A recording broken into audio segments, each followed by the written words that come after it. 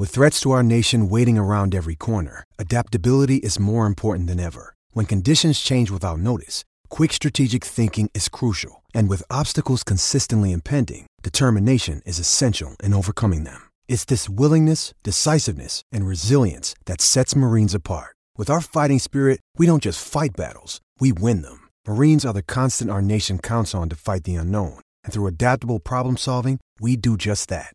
Learn more at marines.com. Why take one vacation with the family when you could take all of them?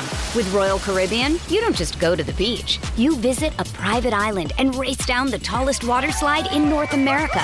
You don't just go for a road trip. You ATV and zip line through the jungle. You don't just go somewhere new. You rappel down waterfalls and discover ancient temples. Because this isn't just any vacation. This is all the vacations. Come seek the Royal Caribbean. Ships Registry, Bahamas. This episode is brought to you by Hyperice, the leader in advanced warm-up and recovery technology. They have tons of innovative products, like Venom-heated wearables to help soothe sore back muscles, Normatec compression boots to speed up recovery and increase circulation, and Hypervolt massage guns to improve mobility. Loved by athletes like Naomi Osaka and Erling Haaland. Try them yourself. Get 10% off your order with the code MOVE at Hyperice.com. It's only a kick, a jump, a block. It's only a serve. It's only a tackle, a run. It's only for the fans. After all, it's only pressure. You got this. Adidas.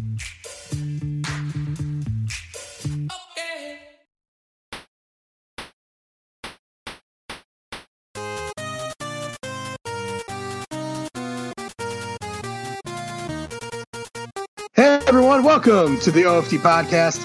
I'm your host, Joshua Voles, site manager, emperor, supreme warlord, and defender of the faith over at onefootdown.com on the Expedition Network. And joining me right now at this moment, the commissioner, Jude Seymour. The chief inspector is inspecting something at the moment. Maybe joins us in a little bit. We shall see. Jude, how you doing, buddy? That sounded oddly sexual, and I don't know why I took it as such, but I'm doing great. Glad to be here. Because you're a middle-aged married man. That's correct. It all goes that route. Yeah. Quite enjoyed the Off the Rails Naming of Names podcast and appreciated your reluctance to fully board the Harry Houston hype train. So I shared that with you. I'm not looking for the guy to fail by any stretch of the imagination, but I'm just saying he's been out of the game for a couple of years. Things have changed since then, and everyone was expecting a smooth transition. We might not get it. And if we do get it, maybe, just maybe, we should give Jeff Quinn some credit. Just thinking out loud here. I mean, and you're going to have to do it this spring without probably the most Harry Houston player, yes. Jaret Patterson. I know Josh Lugg could probably fit in that category. Considering that he was recruited by Houston. But I mean, Jaret Patterson, if you've been living under a rock, suffered a weightlifting injury over the weekend. Upper body, tore his pecs, requires surgery. He's going to be out a little while. They expect him to be back in time for the fall, but that's a lot of time away from training, and you're not starting the season up against Marshall. It's going to be Ohio State. So, right, how much he's ready to go? Like, I honestly ready to go. We shall see. But yeah, I mean, I don't see. I'm not sure why everybody's all. I know why, but I find fault in just blindly throwing it all in on Houston for this year, even. I mean, let's see how this works. Most of these guys were not recruited by Harry. It is a difference in coaching and in culture. We're all hoping and many of you are expecting better results, but we'll see. And some of these guys that we're going to be dependent on are young. I mean, Blake Fisher and Joe Alt, these guys are just going into their sophomore year. So, yeah, it's a weird thing. I think most fans are I'm glad you're with me, Jude, because I think there's a lot of people out there that are just ringing the bell, thinking that everything's going to change overnight or improve overnight, or however you want to put it. And I'm just not sure that's going to be entirely the case, while hoping for the best. So, two things. One is, are we aware of the timeline here? Is it considered a low grade tear or a high grade tear? Do we know anything about the recovery time here? The recovery time that I saw was 3 to 4 months. Okay, so that's a more serious one. Yeah. Okay. Yeah. So if it's requiring surgery, so it's a little bigger. That's a bit of a bigger deal. So let's just say, on the bad end of 4 months, you're into July now. July, yeah, just right after the 4th of July. Second question for you is you're going into all the fall stuff without any summer lift. Not any. It's not like Jaret Patterson is not going to do the Josh Foles and sit on the couch for 3 months, just cramming Netflix shows down his throat while he waits and bides his time. No, he's obviously going to be doing some things and rehabbing and all that. So, but it's still not going to be. He's not going to be anywhere near the level that you would want him to be in July, which is an important month to be prepared for. Right. My second question was: is this the first chink in the Matt Balis armor? Is this the first time that a significant injury, has happened during sort of the off-season weightlifting portion, and not, say, on a practice field or in a game? I couldn't think of another one. I can't think of any. But you know what, though? That's not to say that it hasn't happened, because right, some of the injuries in season could be happening in the weight room. Mm-hmm. And you're just saying practice. It happened at practice. Well, right. If you're not there at practice, maybe it just was in the weight room. I think I know what you're alluding to, but go on. So, yeah, what I'm alluding to is what sort of blame should Matt Balis take for the strain? My understanding is that they have all sorts of technology that tells them what a player's load can be, what a player can handle, how fast the rep happened, how fatigued they are. They're obviously tracking sleep. They know a lot about these individuals. But there's something to be said, and I know, and as I'm not in a football room, but I've been at the gym before with buddies, and you get a little bit over your skis, and you think, well, I can do this because I got a crowd rallying around me or whatever. And I'm not saying that's the case here, but maybe Jaret Patterson was asked to do too much. That's pure speculation on my part, but ultimately, here's my opinion on that. The responsibility comes down to the strength and conditioning coach to say, no, this is where you should be, and don't exceed what's safe, I guess. All right, I get that, and I can accept that, but I also offer this: take sports out of it. Take the fact that you have a rooting interest. Take the fact that you think you have all this technology about our bodies and all that, and put yourself in a blue collar worker's situation, going to work every day, doing a hard job. Sometimes shit just happens. Sometimes bodies just don't react well for whatever reason. Maybe it was a half-inch difference between what you're doing one way or the other, but things can just happen. You can tear all sorts of things pretty quickly with heavy weights, just for whatever reason.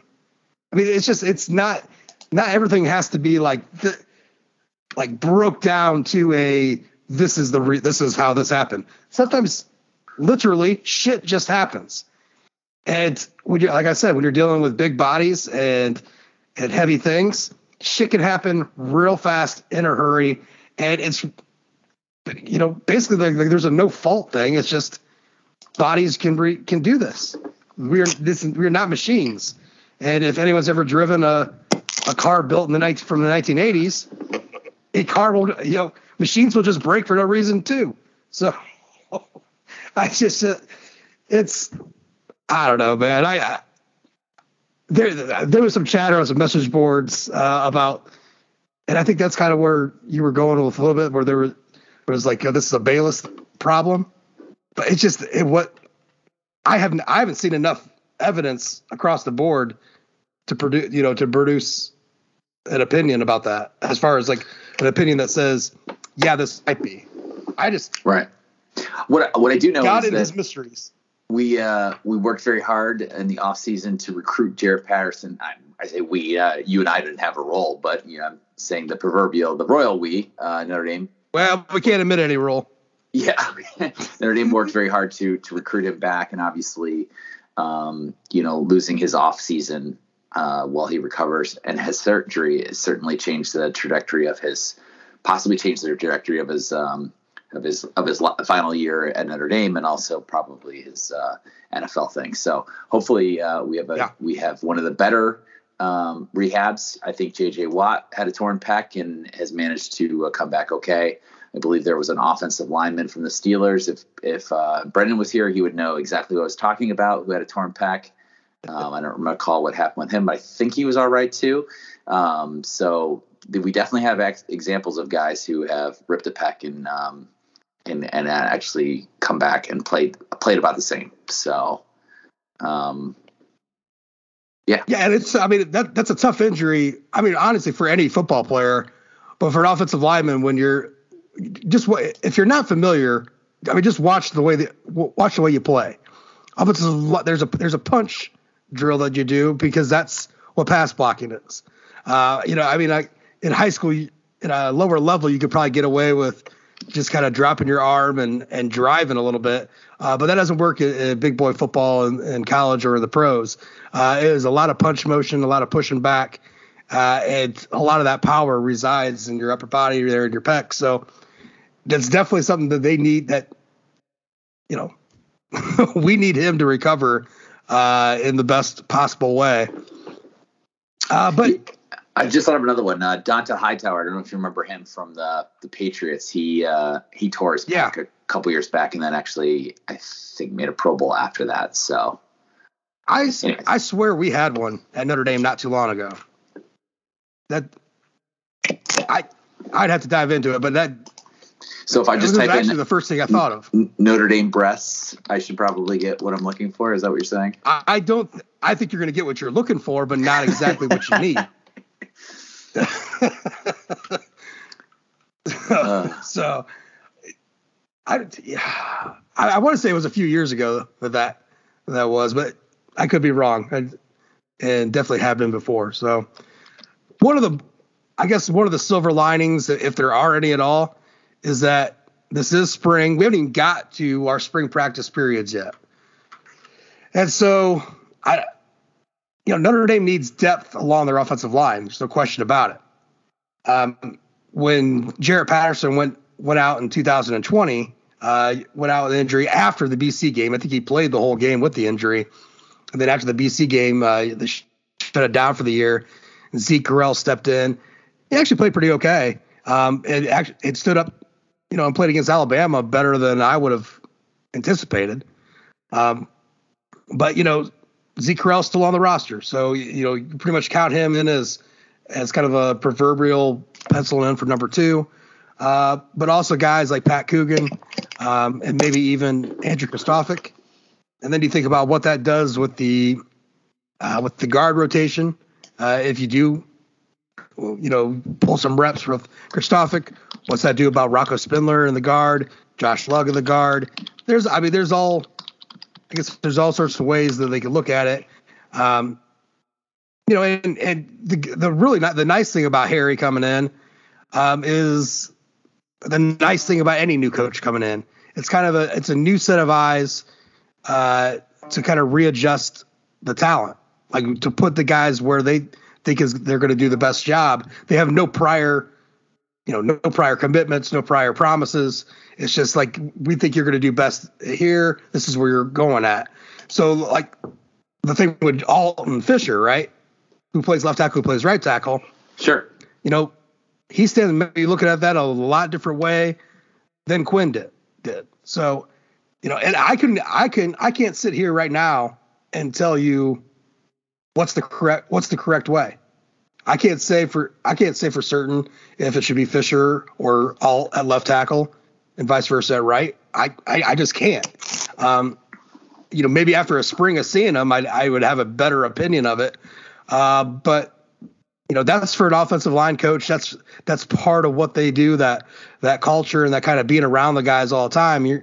You're filling in the pieces where they need to be filled in at to create the best offensive line you have. So I do like a fresh set of eyes for a year like this. So it's a little extra spice when you got your fifth year, All-American center getting out of the mix for a little while. So does Phil really Steele knock us down in the rankings now that we don't have that returning? That doesn't count. That doesn't count. Okay.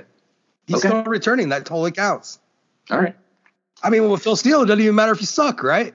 Like you go to Carolina, their whole offensive line sucked. Yet they're all coming back. So somehow that was a big boon, Although Phil Steele must have an in with the AP committee. He must call around or something because his preseason AP predictions are scarily accurate. And you argued with me. You argued with me last year about that. I argued with you last year, and I told you. I learned not the hard way. Do not do that. Do not do that. You won't find anybody that is less interested in Phil Steele than me. I used to buy that magazine religiously. It was a huge part of my off season and a huge part of my season. And after about like 6 or 7 years, you realize like he really only puts in like 2 more sentences for each little part. Like there's barely anything new in there. Like if you actually said print out the things that are new, it'd be a pamphlet, not a big catalog. And so I got pretty uppity about that. I thought, man, this is some fucking shit. If I tried doing this every year. So anyways, I just think it's a bunch of words. And they only adds a few little things. But some of the things like the power rankings are okay. And his AP prediction has been pretty dead on. And I totally respect that. I mean, I don't know how hard or how easy that really is. I mean, you kind of have a good guess about what the AP committee is going to do, or voters are going to do, but he's been pretty damn accurate. And so I'll just go with that. He has Notre Dame at number 6. The AP is going to have them at number 6. Sounds good to me. That means when we lose by 2 touchdowns in Columbus, maybe we only drop to like 13, which would be a hard. So here, let me ask you this question, Jude. Sure. Steele has us at 6, right? Mm-hmm. He says the AP will have us at 6. There's this difference between what he thinks and his projections. And that's pretty exciting, right? Like top 10, right? So close to the top 5. But if Notre Dame was to start the season out ranked number 13th, would you have a massive argument against that? I think that was just way too low. No. First of all, I don't put outsized importance in preseason rankings. But just for the argument's sake. No, I mean that's fine. I think first of all, you could definitely build a national championship resume from the 13th position. Would it be easier from the 6th position? Of course, but being 13, if you beat Ohio State, you're gonna jump up immediately. Probably over where you deserve, depending on where Ohio State ends up in the year. So, I don't care about 13. 13's fine. And that kind of leads to my point. Like, I'm not trying to project Notre Dame losing in Columbus. I'm just saying a thing, just so it's thought about. Notre Dame is number 6 in the country going to Columbus. Say they lose by 13 points. I guess best guess would be the AP would probably drop them down to around 13. I think that's 7 spots first week. There's not a whole lot of things. I think they shuffle that around. Say 13. That means you have the entire rest of the season to crawl back up. And if you say, well, the playoff committee, when we get to the playoff rankings, the AP, whether they admit it or not, those rankings that are out there have an initial effect on what they have. It's subliminal, right? It's just like, would the playoff committee have had Cincinnati ranked as high to start off their rankings if the AP and coaches poll didn't? I don't think there's so. A case to be, I think there's a case to be made that the answer is no there. So all I'm saying is that if you start the season off ranked that high, you have a little bit of rope. You just do. So if you lose your first game on the road, you got plenty of time, even with a schedule like Notre Dame's next year, which is not the greatest, but you still get Clemson at home. You know, you got USC. Who fucking knows? Everyone thinks USC is going to be some revelation next season. And if Brendan was here, which he should be here in about 9 minutes or so, he would repeat what I'm saying. Tell me about their offensive line and tell me about their linebackers and secondary. So, yeah, it's a rare time when Brendan, our buddy Brendan, and Bruce Feldman are spiritually aligned, but that is actually one case where they're dead set agreeing with each other. Is Bruce on that too?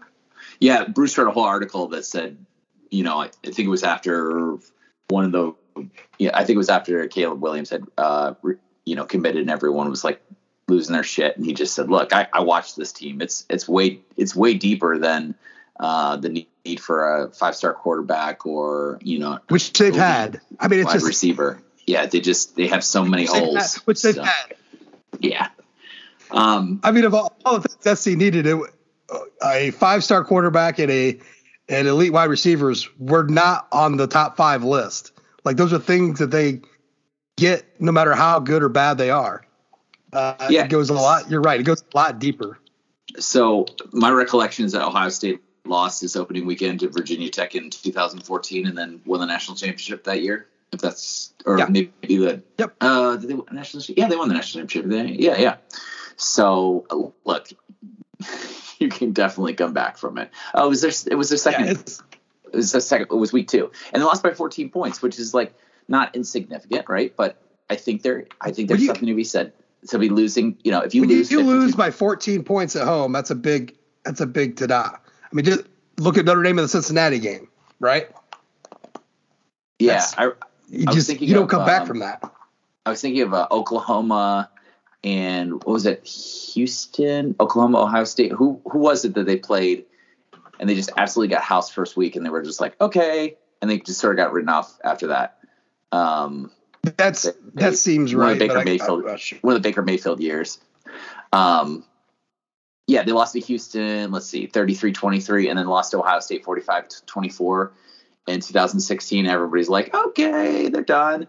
Had a pretty good season that year. Ended up number 3 in the coaches, number 5 in the AP. Look, obviously losing 2 out of your first 3 is going to keep you out of the playoffs, but it wasn't like at 1 and 2 they were considered dead, and obviously they had a perfectly fine season. So if you lose to Ohio State, just don't lose by 30, and you should be fine. And don't let Ohio State go not. And don't let Ohio State go 9-3 in the season, because I mean it's one thing to lose to a team that runs the table or goes, only has 1 loss during the year. It's another thing to have a team that struggles or just doesn't look good. And everyone's like, and then you listen to that for 11 weeks. You lost to Ohio State, who lost to Purdue, who lost to Michigan State, lost to Illinois. Even a 3-loss Ohio State team, I don't think you're going to get that. You lost to Ohio State kind of thing. It's still Ohio State in Columbus. You lost to the worst Ohio State. They've earned a lot of respect over the years. You lost the worst Ohio State's one of the few schools in 12 years. Yeah, I can hear it. Trust me, I'm making it for people. Oh, I can hear it, but I don't think most people would have that thought. I mean, regardless, it's in Columbus. Yeah, Heisman finalist quarterback. It is going to be an interesting offseason because when you have these years where your first game is such a high profile game, that's the only thing you talk about that offseason. I was at the last high. I think it was at the last high profile season opening away game. Didn't go so hot for the good guys, but I was there. So yeah, that was rough. The night Texas was declared back. Dude. The season didn't go well. Well, I thought we were watching two juggernauts. It turned out we were watching 2 old ladies hitting each other with handbags. So did not realize, but mistakes were made. Very accurate. Very accurate. Yeah. All right. Well, let's hey, let's get to some business here. Just a reminder to everybody, get on over to Apple Podcasts. Please leave a rating. Please drop a review. Whatever review that you leave, I will read on the next OFT podcast. It's important to us. Maybe it's important to nobody else, but it's important to us. So drop those ratings, give those reviews. We got one here tonight from Clashmore Mike 2022. Earned 5-star rating. 5 stars. Love the show, guys. Such a happy alternative to the negative, egocentric, douchey shows that quote-unquote break down the greatest college football team. Now that Freeman has a staff, minus Tommy having 1 foot out the door already. This review was written about a week and a half ago. Do you feel better with this staff for recruiting and the upcoming season than the previous? Any concerns with the sure turnover this type of staff will have due to hiring all up-and-comers? I actually feel pretty good about the recruiting chops of the staff. I think just initially, with Notre Dame holding a number 1 ranking in the team rankings, for the 2023 class right now says quite a bit. How much they hold on to them, I don't know. It's kind of a hold on to your butts kind of a scenario. A guy like Keon Keeley, right? Like, just because he's committed to Notre Dame doesn't mean people are going to stop coming after him. And as long as he's taking visits, which he is, that's a hold on to your butts deal. So we'll see how this finishes. I definitely want to get more into mid to late summer before I really have much of an opinion, because that's really starts to see the time where your class really starts to solidify one way or the other.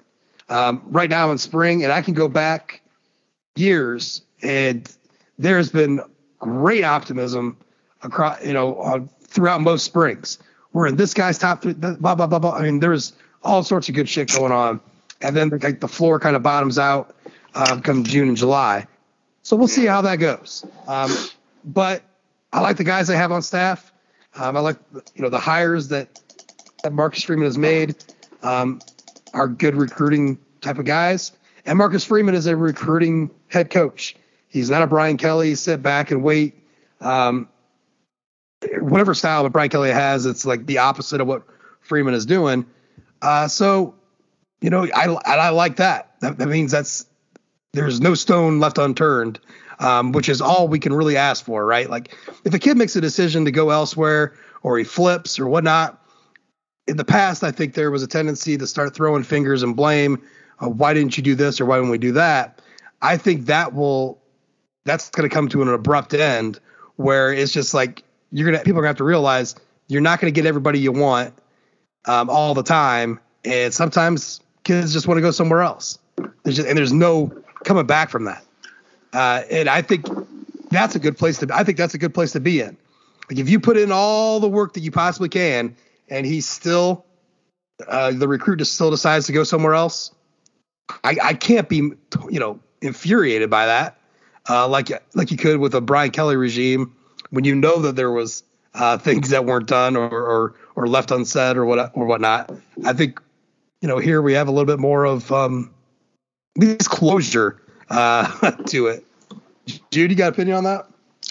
Yeah, one thing I just wanted to add to what you said, which I agree with, is I don't think we mentioned it when it happened, but about a month and a half ago, they gave Chad Bowden the new title, director of recruiting. He was previously director of defensive recruiting, with Aaron Carney being kind of the head of everything. Everything I've heard and read about Chad is that he is just an absolute workhorse. He's a young guy, very energetic. Recruits seem to love him. He came over with Freeman in Cincinnati. He is Freeman's guy. He just he seems to love the job. The recruits love him. They talk about. I think there was a Matt Freeman article from Irish Sports Daily where the recruits were kind of talking about he's fun. It's like talking to a friend. It doesn't feel like you're being recruited. It's not a hard sales push. You just actually look forward to talking to him. I don't worry because I know that I've never met the man, but I don't worry because I know that we have Chad Bowden. You know what I mean? I think he does great work, and maybe some of it isn't tied back to him, but I think, I hate the phrase, if you know, you know, but I feel like it's one of those situations where the people who are involved know that he is part of the getting the wheels going. So big credit to him, and also big credit to all the young bucks on the Irish coaching staff that have really bought in, who have been just asking a bunch of questions. What can we do? What can we, they want to be outside the box. They want to challenge the status quo. They're not used to Notre Dame's kind of buttoned up persona, and they're looking to see what they can legally do to get recruits to see here and get them interested and get them excited about the program, and also make their visit as comfortable as possible for them and their families. So look, it takes a village, and you've heard me say this nonstop, but it's not just the athletics department, right? It's Fighting Irish Digital Media, it's the compliance office, it's support staff, academic support staff. It's all these people who are coming together to make the pitch about Notre Dame. Sometimes it's Jack Swarbrick and Father Jenkins, for Christ's sake. Sometimes it's a great student host who's probably a football player, but also his roommates, right? So, with Chad leading this operation, and with all of the people that I know are there, many of which are excited about Marcus Freeman and his energy and are kind of feeding off of that, I don't worry about recruiting as much as I did during the Brian Kelly era, where the status quo seemed to be, unfortunately, those stories like Carter Carls wrote, where it was like, I don't have any relationship with Brian Kelly. The man literally never talks to me. Yeah, that Carter Carl story, I think 5-10 years from now, I think we're still going to talk about that. I went on an ACC podcast last week. It was on Friday. Can't remember which day it was. I think it was Friday.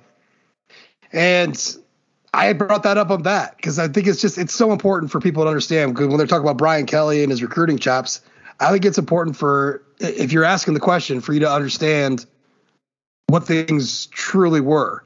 And look, it was so on the nose that the school kind of blackballed the South Bend Tribune for a little bit. Like it was so on the button that hit close to home, because that was something that they, does not paint Notre Dame and their head coach at the time in a good light at all. It was kind of, blindsided them a bit, but like, if that's what you're doing, then that's what you're doing. I mean, so if that embarrasses you, then you needed to step the fuck up. Right? 100% agree. So that's that article from Carter. I think that is important. That sheds as much light on the whole Notre Dame recruiting effort throughout the Brian Kelly area as much as you can get.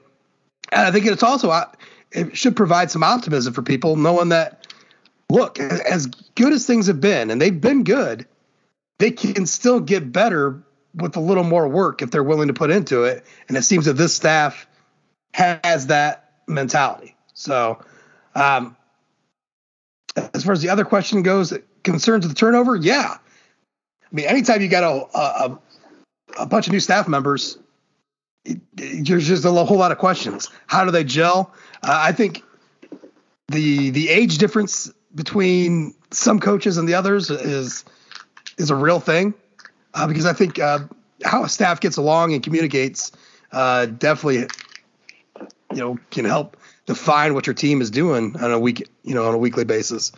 But that's just one of the, this happens all over the country. It's just at Notre Dame. It's not special. There's staff turnover somewhere every year.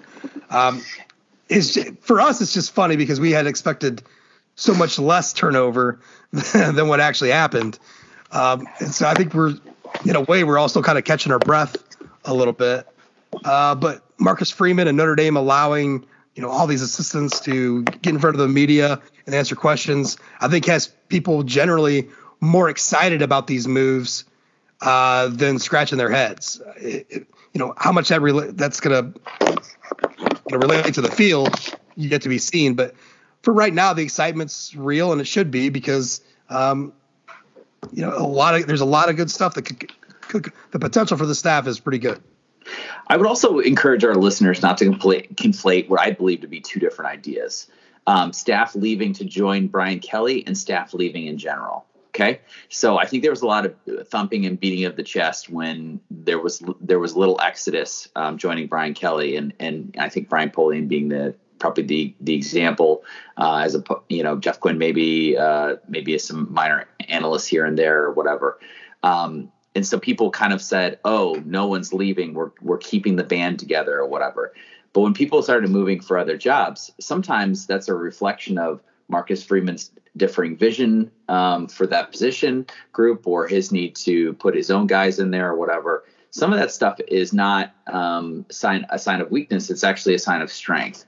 So I think that, let's remind ourselves that Brian Kelly did not rate our coaching staff, and that our coaching staff, when they did leave, it was because of a decision made by Marcus Freeman or because of a better opportunity elsewhere. So that's that's what you have at Alabama, and that's what you'd want.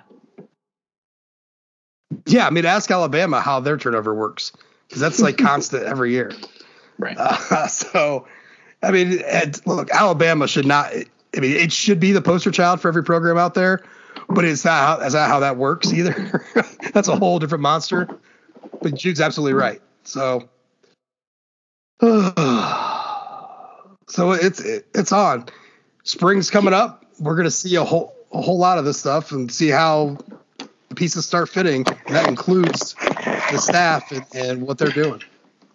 Now, I know we've been talking about football, but I just want to quickly pivot to the fact that I'm very, very excited that the Notre Dame hockey team managed to beat Wisconsin tonight and is now advancing to the Big Ten East, Big Ten semifinals, Big Ten hockey semifinal. Where did I get East from? I guess because they're playing Michigan. I have no idea where I came from. But so the series starts with Ann Arbor. At the end of this week. But the idea that they dropped the first game and then won the next two was probably more than hockey fans probably wanted to deal with. But it confused the shit out of us, or it put a wrench into what we do. We were not prepared for a third game, and then quite literally, Billy got the recap up after the game, because we were like, who's got this? Like, oh shit, I don't know. I can't. Can you? And so then Billy got it up, and then just a few minutes after Billy got it up, Lauren's got to post it in the editor for a recap. So we were not expecting a 3-game series against Wisconsin. But to be honest, I'm kind of glad. It's one of those weird things where you're kind of glad you get a loss out of the way before you hit postseason time. You know what I mean? Like, it's not a bad thing always to get a loss out of the way. And for Notre Dame to get that first game loss in Wisconsin, maybe it kind of wakes them up a little bit. And Notre Dame is 4-0 against Michigan this year. Two of those games were up in Ann Arbor. They were overtime wins. So we're heading back up to Ann Arbor, hopefully to stick another hockey stick right up their asses, because there's nothing better than beating Michigan in anything. Yeah, I mean, you absolutely want to play Michigan too, right? Like they've been for a long time the standard bearer for Big Ten hockey. I mean, I wouldn't have been sad if it had been Michigan State. No, of course not. I mean, another game in Compton. I would have took that. Yeah, I think they led for the majority of the game. I think they scored in the first period, never looked back. So in terms of hockey fandom, I think if you're a fan, you breathe a little bit easier tonight as opposed to last night's game. And I'm saying this, we're taping on Sunday night, so adjust accordingly. Saturday night's game versus Sunday night's game, et cetera, et cetera. But yeah, great to see them continue on.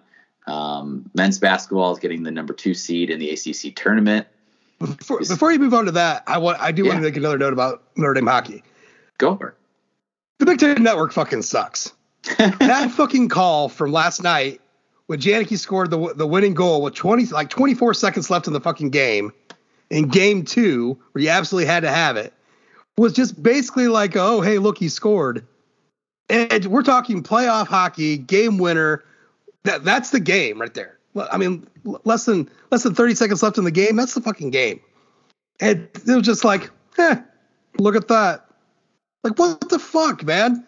Meanwhile, Compton's just fucking turned inside out. Yeah. And dude, it's a bad look. All these games. This isn't even on Big Ten Network. It's on Big Ten Network Plus.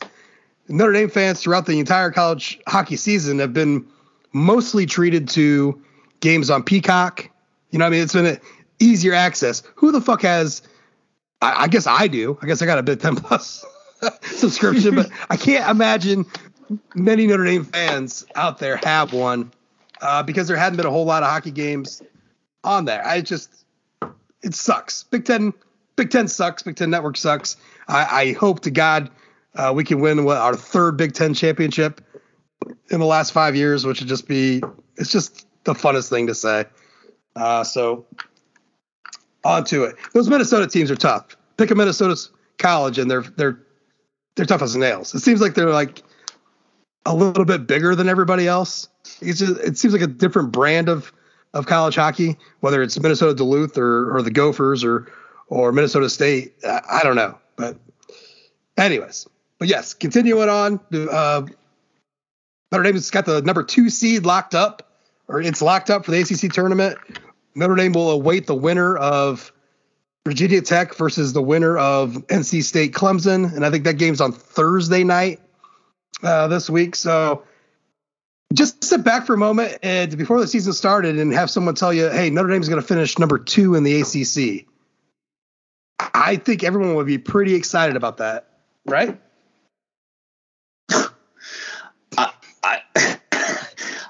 And yeah, here we are. I mean, it's still like a 9-10 seed-ish look.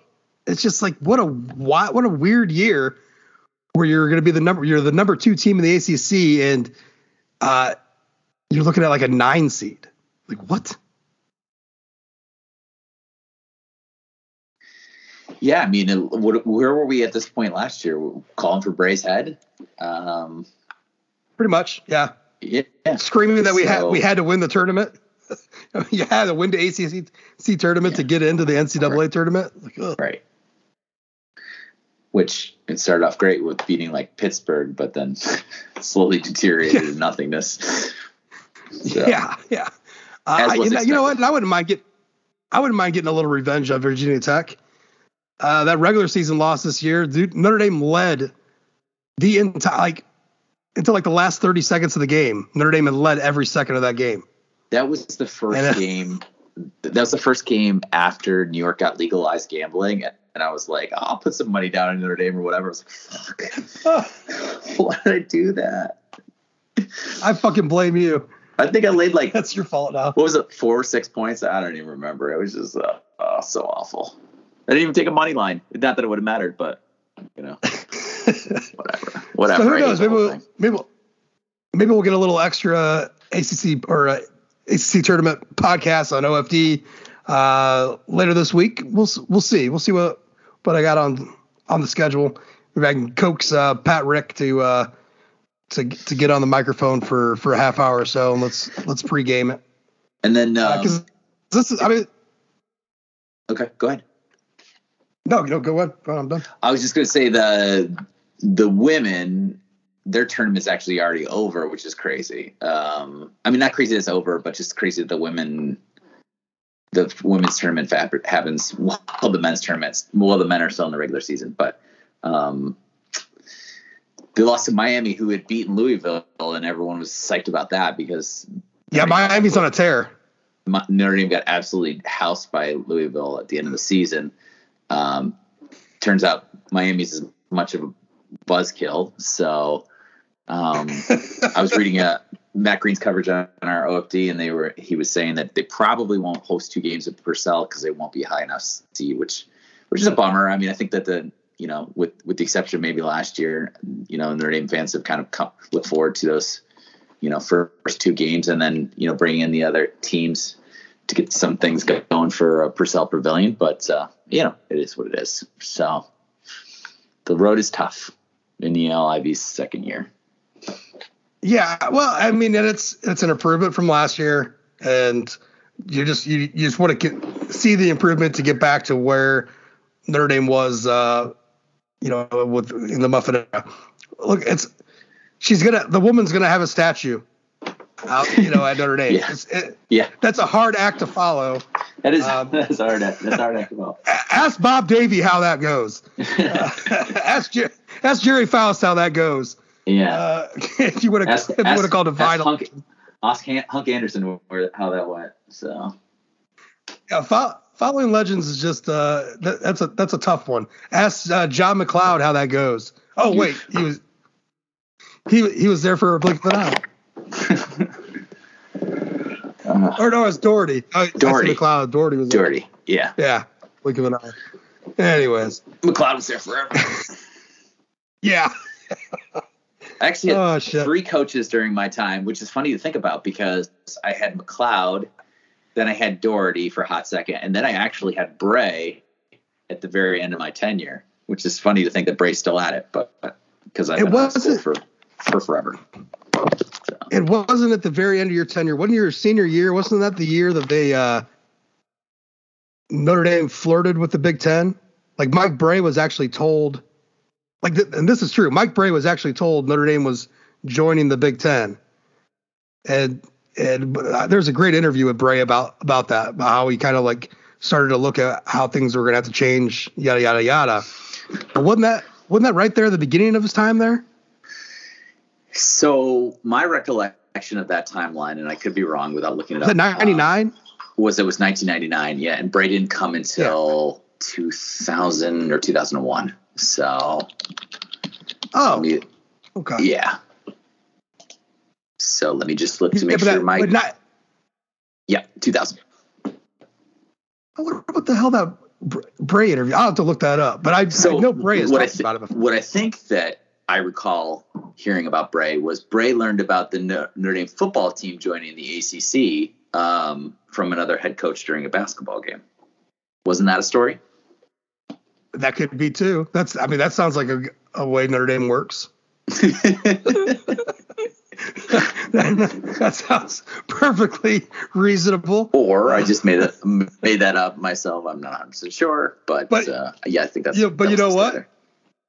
It sounds accurate enough. It sounds right. So let's go with it. I didn't even bat an eyelash. Print the myth. Speaking of myths, let's get to the combine, June. Yeah. Let's get to what the people want. First off, and we can spend just a minute or so on this. Jack Coan is going to get drafted. Jack Coan is going to make Notre Dame fans proud. Jack Coan had a sub 540, which is something to really party about.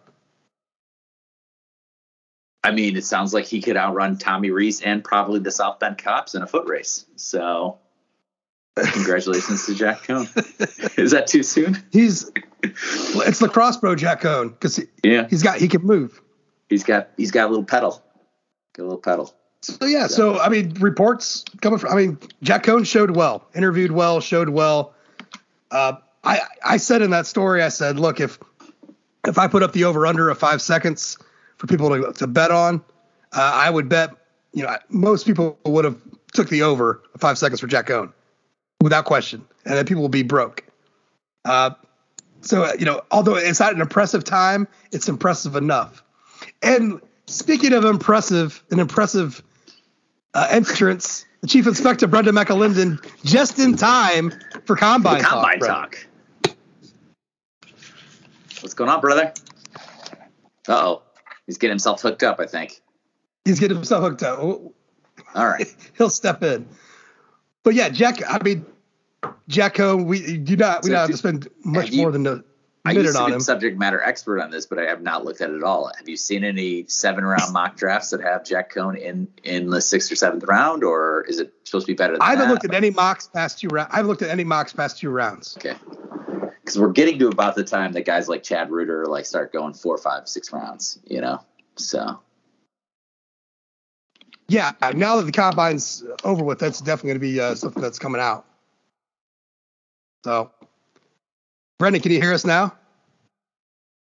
Yeah, I'm here. Well, there he is. Yeah. We just got done.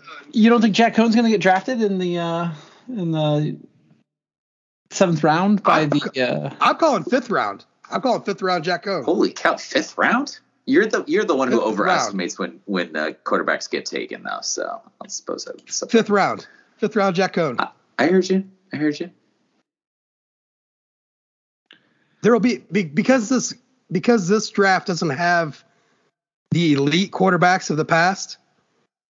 It's going to be a little different in the way it's picked. So like Jack Coan's going to come on like the second and a half wave of quarterbacks. It's going to come in that mix, but they're going to be closer together and then bunched in the middle rather than start and end. Jack Coan also has the skill set. He has the skill set that is advantageous for being a career backup, though, too. Like he can come in and run an offense cold off the bench, hand the ball off, throw some play action passes. Yeah, I mean, would you draft a Doug Peterson? Would you draft a Doug Peterson in the 5th or 6th round? Yeah. He availed himself well in the Shrine Bowl, right? Yeah. He's won a lot of games as a starter. Yeah. I mean, Jack Coan's had a lot of positive things written about him over the last month and a half, away from the South Bend media, and certainly away from Madison. So we'll see where all that leads to. But Kevin Austin, I mean, I think of all Notre Dame's prospects down at the combine, maybe Kevin Austin had he had the best combine of all the prospects down there, in my opinion. And is that a maybe? No, I mean, I don't even think it's a maybe. I'm pretty sure he did. Yeah, I'm pretty sure he did. It is getting some. It's a different trajectory, I think, now for Austin than it was pre-combine. What do you think, Brennan? Do you think? I guess the question going in was kind of. It wasn't really a matter of like we weren't discussing which round, but there was an active possibility that he might not have been drafted, that he might have gone as an undrafted free agent. I think that was a very real possibility. And then he goes out and he performs with the sort of performance that he has, not only in the 40, but also with his ability to jump 3-cone. Yeah, so. I think the discussion now is sort of pivoted to, does he get drafted before Kyren Williams? Is that an absurd statement? Well, okay. No, so I don't think so. This is what I want to talk to you guys about. How much is what you can watch on tape versus what you saw at the combine? Because Kyren Williams had, I think we can all agree, a bad combine, but he has much better tape than Kevin Austin. Much better tape than Kevin Austin. Significantly better. I guess my question to you, Jude, to toss it back then is, when you're talking about taking a player in the 3rd, 4th, 5th round, you're not talking about like an instant impact guy in a lot of situations. Maybe with a high 3rd round, you might be looking at that player as getting an immediate impact.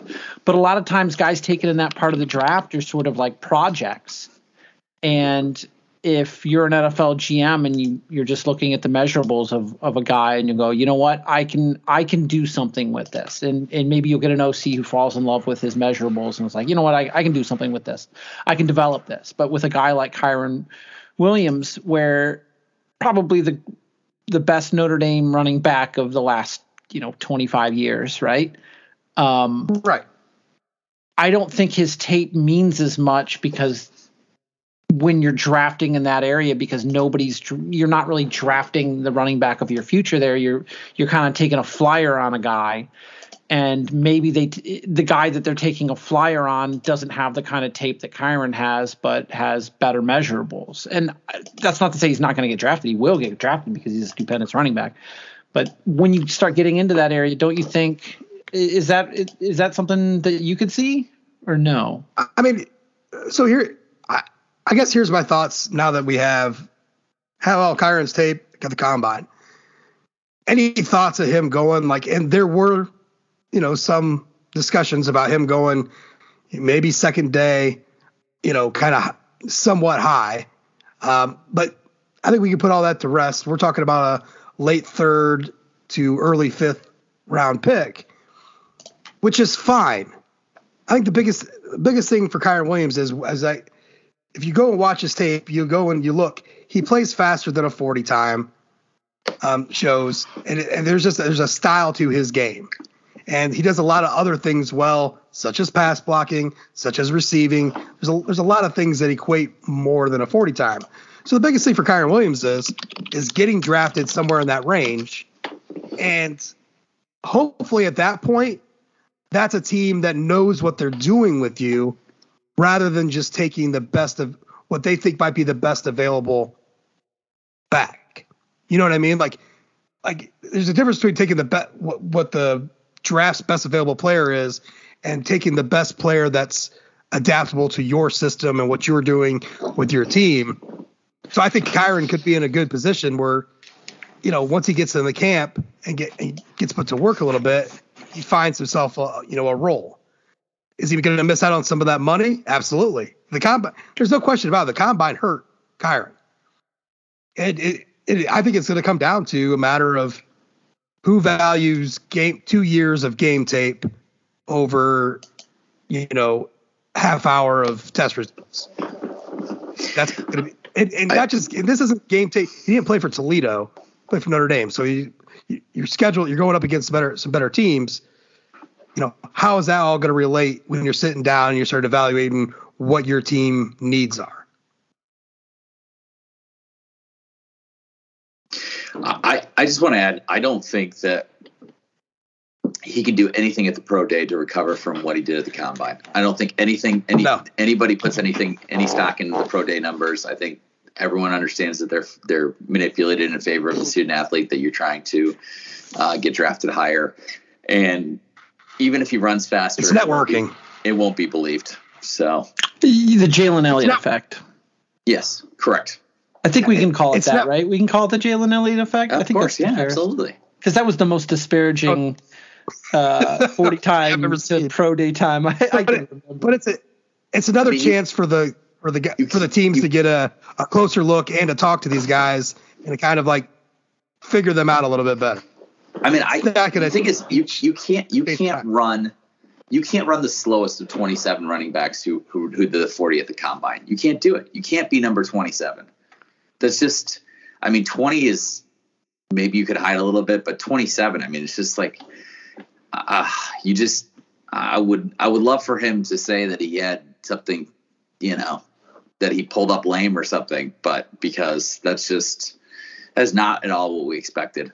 Not what I expected. I won't speak for you guys, but it's not what I expected. I didn't expect him to I didn't expect him to run like Miles Boykin type number. I didn't expect that kind of combine performance out of Kyren.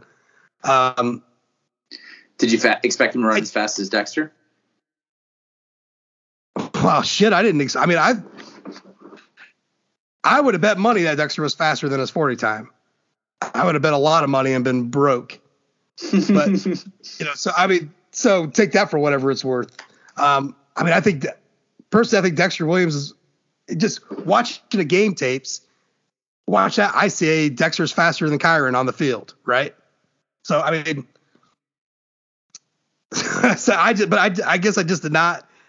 I didn't expect Kyren to be anywhere near like the top half of the running backs in the 40 time. But I certainly wasn't expecting him to be dead last.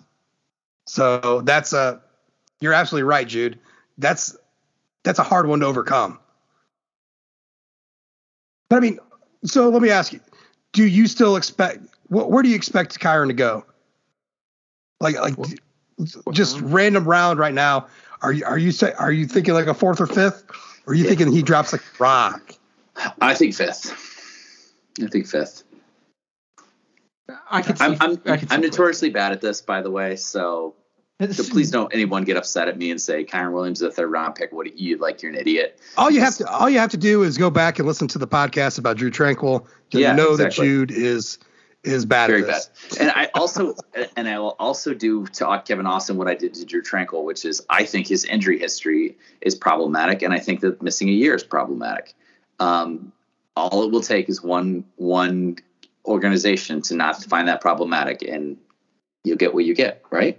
So Well, the good news for you. You say problematic is I say. Well, Les Miles. Where you say problematic, though, in some ways, I think you can pull a positive. You know, there's not as much wear and tear on Kevin Austin on the field as a guy who's played 3 years. The good news for you, Jude, is that while you are self-professed bad at this, Mel Kiper and Todd McShay are also very bad at this. Yeah, and they get lots of money because their mock drafts are. Meteorologists are fundamentally bad at their job, and they also get well compensated too. So, you know. Yeah, so I spent an inordinate amount of time on Kevin Austin, so I guess that's where I'll focus my thing, right? I tried to figure out, and I've got 22 years of data here, thanks to my StatHead.com subscription, where I can actually figure out, I can do a range of heights, weights, 40-yard dashes, verticals, bench reps, which Kevin Austin didn't do bench reps, so that wasn't really broad jumps, 3 cones, shuttle. Along with a lot of people. Yeah, and then I'm basically looking at a list of 32 guys in the last 22 years who have put up numbers who are similar in size and weight and have put up similar numbers, right? And it runs the gamut, right? You've got Charles Rogers, picked second overall pick by the Detroit Lions, first round, 2003. You guys that you've never heard of. You ever heard of Chafee Fields, the wide receiver for Penn State? I bet you've heard of Chris Brown, the wide receiver for Notre Dame. He's on my list of 32. But the one thing I keep coming back to is there's no guy who caught as few balls as it's Kevin Austin. And I'm not saying, it was close. Kevin Austin caught 54 balls for 996 yards and 7 touchdowns. The next guy caught 60 balls or whatever. Like Devery Henderson is the lowest guy on this list of 32 with 81 catches. And he went second in the second round with the 50th pick. But I think he was a little bit different, just a little bit different. So more hype for Devery. Most of these guys, I would, if I were to do the mean on this, most of these guys caught 150 balls in college and had about 20 touchdowns. So, I mean, you're looking at a guy like, DeMarco Sampson from San Diego State, Andre Allison from East Carolina, went to the Minnesota Vikings. Let's see if I don't know that I have any Pittsburgh Steelers on here for Brendan's purpose, but I have Green Bay Packer. Yeah, Terrence Murphy, Texas A&M, got picked in the second round in 2005. So those are guys who are basically around Austin's height, around Austin's weight, and ran similar 40 times, maybe did similar verticals or broad jumps or whatever. These are all proven commodities. If you pick Kevin Austin, you're making a fairly big gamble, right? You're saying it's almost like the Oakland Raiders, Al Davis, like falling in love with sort of the things that you can see in a testing workout instead of the things that you see on tape, right? And I'm thrilled for Kevin Austin that he had the combine of his life, and I think that will only help his thing. But you still don't have a lot of tape to refer back to understand who this guy is. But what is the real risk in? And this is what always cracks me up about late round drafts and when they start trading the picks and stuff. Risk? What's the risk of a 5th round pick? I mean, there is none, because what percentage of 5th, 5th, 6th, 7th round picks do anything? I mean, for every Tom Brady, there's 150 knots. Like not even 150, like thousands of knots. I think your point. I think that point is fair. But I also think that, and you're right. If Kevin Austin's to be drafted, it's going to be in the pick a flyer time, right? But I think the worst thing actually for Kevin Austin is to get picked in the 7th round, because then he doesn't have his pick of, possibly 10 teams that are interested in him in the kind of undrafted free agent market. But he's stuck with one team, and if it really doesn't work out, then he's kind of behind the 8 ball. So actually, my hope for every Notre Dame player, and this started with Josh Adams when I started really paying attention to this, was if you're going to fall, I want you to actually fall all the way out of the draft. So if you go past the 4th round and you're Tavon Coney and people sort of scratching their heads, I actually sort of wanted you to go undrafted, because then you can pick the best situation for, you and your family, and not so much be picked by the Browns to be a practice squad player to later be jettisoned by the end of the summer. If you're drafted, though, or you're, is that always simpatico, though, Jude? What's that? Is the best decision for you and that you make for you and your family, is that always simpatico with the best decision for your career? Is it and to piggyback off that, you get 4 guaranteed years as an undrafted free agent, like you do if you get drafted? If you're drafted, you have 4 years of guaranteed salary.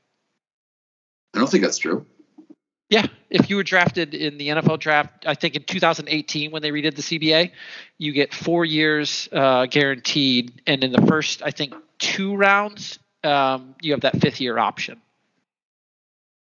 I'm pretty okay. Well, 4 years guaranteed money. First of all, I don't know that that's true. Second of all, I think that if you get injured and if they cut you, I don't know that they have to pay you. I don't believe that's the case, but I don't think they owe you your full salary. But I do claim to not know as much about it as maybe you're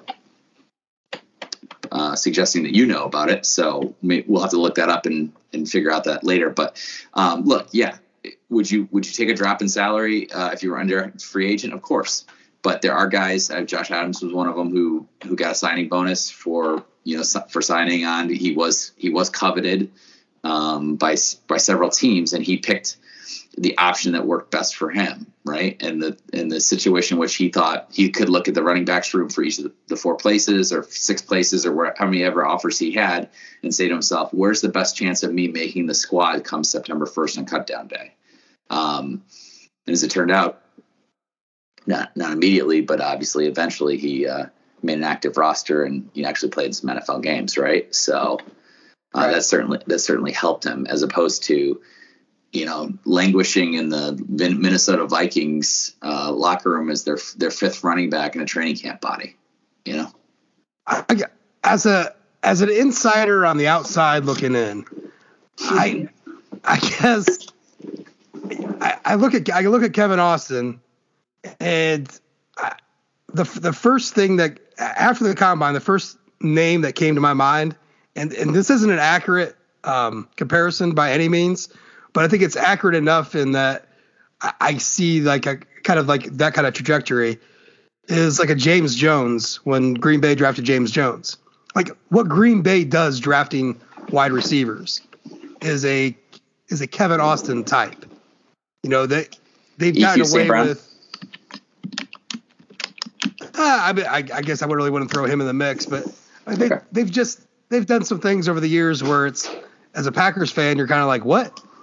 And then they end up producing. James Jones is a big one. He was out of San Jose State, was not a name that rolled off of every tongue. But Kevin Austin looks a lot like him in his game, size wise, and the whole thing. I think Kevin Austin did a huge thing for himself. It's not a lot of players can go down the combine and greatly improve their standing. Like, I think there's a lot of a validation when you go down the combine, either validation or jumping out of a building. And, you get a handful of guys who really improve their stock. Kevin Austin did that. I think he improved his stock. And I think the other stuff that you're talking about, Jude, are certainly things that will get brought up. And some of that has to do with the lack of snaps. But I think if you like the kind of player he is and you like the kind of athleticism he has, I think there's a lot still to work with. And I'd rather have that than, I'm not saying 3rd round. I'm saying here's a 4th, 5th rounder. Let's go get him. Let's bring him to the camp. Let's go get him. I kind of see that scenario unfolding for him. I'm Mr. Do what's best for you and your family. If you want to go get paid. No reason to play in college for free. Having said that, if he had a 50, 60 reception, 1,000, 1,200 yard season with 10, 15 touchdowns, having returned, I mean, with a combine. So like let me that, ask you this though: he could be looking like would he have got? Go ahead. Would he have got that at Notre Dame with a Michael Mayer on the roster, with a young new quarterback coming up? Would Kevin Austin have had the same type of opportunities as, say, wide receivers a couple years ago? To transfer for 1 year while you have graduated from Notre Dame, just for that seems like that for Kevin Austin. There's just like, do I really need to do that, or can I just go in the league and get this thing figured out? You know what I mean? If he thinks he can play in the NFL, he thinks he can play in the NFL, right? Well, look, and he doesn't. Year thing, like if he's confident in himself, to what Josh is saying, going somewhere for another year, how much will that, Right. I wasn't suggesting he go somewhere else for another year. In fact, I don't know that he's graduated, so I can't recall where his status is. Oh, but, yeah. He's 4 years in. What I was suggesting was, if you have a guy with 4.43 speed on your team, and you brought in a new wide receivers coach, and you're committed to the idea of making him a star, unless your quarterback can't deliver or he clashes with the coach or something, something external to him, he is a talent that you, just like Mayer, use as a weapon in your offense, and you get him open, right? Right, but I think it's that unknown. It's that unknown to him. Like, yeah, they have these things, but like all that's unknown to him. So how much of a risk is he doing coming back for another year to get possibly injured? If that's unknown to him, then so too will be jumping the degree of difficulty where everyone guarding you in the NFL is a sauce gardener. But getting a paycheck. Yeah, but the paycheck doesn't last that long, right? If you don't have the skills to, I'm playing devil's advocate. I understand you have an arsenal of wet blankets. I want it to work out for him, but and certainly if he gets hurt, he'll, the team will cover him. It's much better to get hurt on an NFL team than it is to get hurt in the college ranks. That's why I always tell people to do, what's best and go get that money. Right. So I'm just wondering aloud, when you have a 5-catch season and a 1-catch season, and then you have one basically season of tape to go on, and it's a 48-catch season for 888 yards and 7 touchdowns, you haven't distinguished yourself in any meaningful way. And so you sort of get what you get. Right. And so, that $2 million contract could have been maybe a $10 or $15 million contract, had you stayed another year and played healthy, and, but those are big tips. Right. And I think that's why we always say, maybe it's better to take the bird in the hand than two in the bush. Right.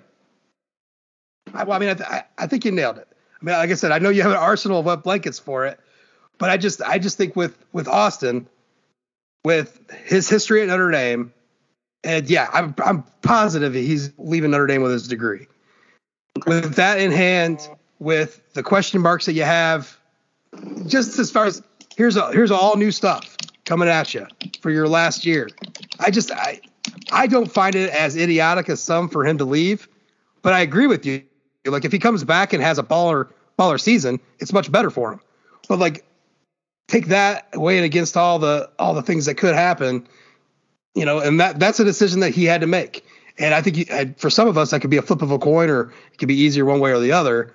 But one of the biggest things that he needed to do was to go down to the combine and showcase his athletic skills. And he did that, right? Like, yeah, definitely. He could not have had the combine that Kyren Williams had. Like he had to go down there and show off, really showcase him as an athlete, and he did that. So as far as like his plan moving forward for the NFL, at least that part you can check that off.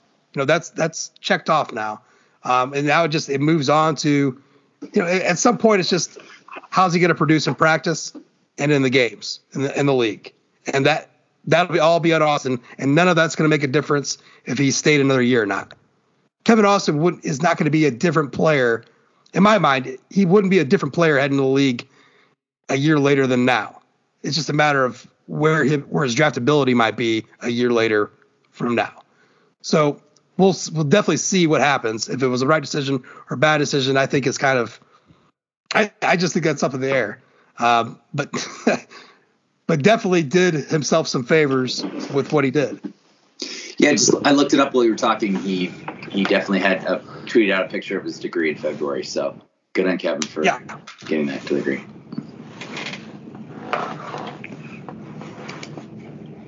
All right, so let's go on. Let's move on to another player that I'm saying could be the best player in the draft. I know one guy who would definitely say that. That's Kyle Hamilton. Did not have the 40 times he was looking for. And real quick, I think all you have to do is go look at him running, and you saw a curve in the way he ran. And when you're talking about tenths of a second, hundredths of a second, that's a huge difference. He knows it. I think the scouts that see it know it. I'm not sure it hurts his draft stock, but it does throw up a little bit of red flags a little bit when you're running a 4.59 and a 4.61, and the expectations were, better than that. Whatever that better is, I think there were expectations to be better, especially in a combine where we saw record-breaking 40s at the skill positions. I mean, record-breaking. And then to go out and run a mediocre 40 time didn't do him any favors. But I'm not sure how much, for as much as that hurts Kyron, I'm not sure how much that affects Kyle Hamilton, right? Yeah. And you want to say, well, look at his tape. Kyle Hamilton actually has less tape than Kyron, right? I guess the difference there is what's on that tape, right? So. I mean, he had more of a freshman campaign. I don't recall any national college football writers clipping videos of the Florida State game and saying, "I can't believe a Kevin Austin here. He's a once in a generation wide receiver." It's another one I put in the folder of perception is king on everything, and so is timing. But I mean, Kyle's not dropping out of the top 5 because of his 40 time. I think we're all. I mean, I'm pretty safe on that, right? Yeah. Correct.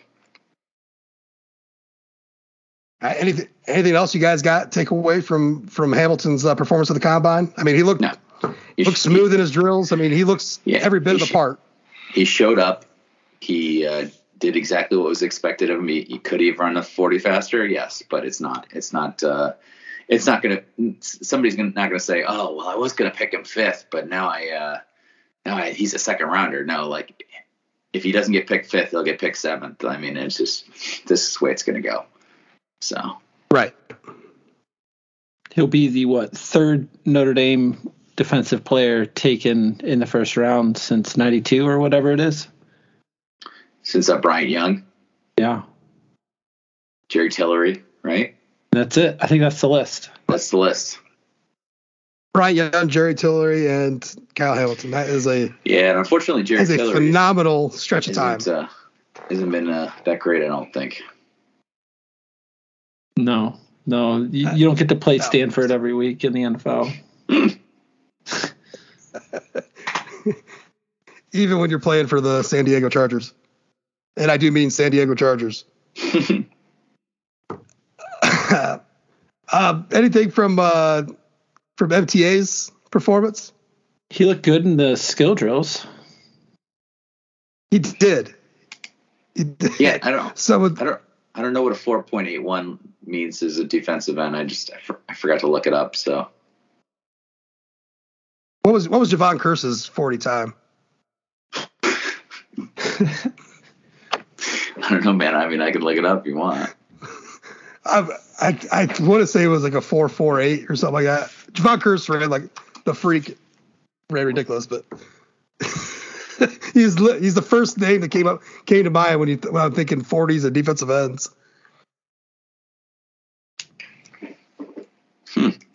But I mean, he ran 4.58 seconds apparently. He ran the same speed as Jordan Davis, right? 4.58 seconds apparently. Which is booking for a large man like that. Yeah. What you guys think of that? What you think of old Jordan Davis trucking down that lane? He definitely broke the internet for about an hour, right? I just kind of thought it was funny because it's like that's a big deal, but I didn't think it was break the internet worthy ish. It's just for a combine that saw a lot of speed. I don't know. It was very impressive, and at the same time, like totally forgettable to say. all in one giant swoop to me. Man. So, looking at the NFL Combine, this isn't, and the NFL Draft coming up, this isn't a banner year for Notre Dame. You know, there aren't a whole lot of prospects that we're expected to get drafted. So, where are we at here? We got Cone, Austin, Kyron, Hamilton. That's pretty much it, right? Like we're expected 4 draft picks this year. Yeah. I think 4 draft picks sounds about right. Like, do you think, like, Jude, is MTA a guy in your mind? That's a free agent signing, right? Yeah, he's a UD, what we call a UDFA, undrafted free agent. So I call him an immense uptick in online traffic. Everybody's searching for where these guys go. Who do we got? I mean, so who didn't get invited to the draft that will be showed out at Pro Day that has any chance at all of getting drafted? I don't think anybody. I think everyone who is. I mean, is Kurt Hinish going to get drafted? I don't believe so. What about Kane Madden? No, I don't believe so. So, I can't really think of another guy on the list other than those 2, right? Yeah. We got anybody coming back?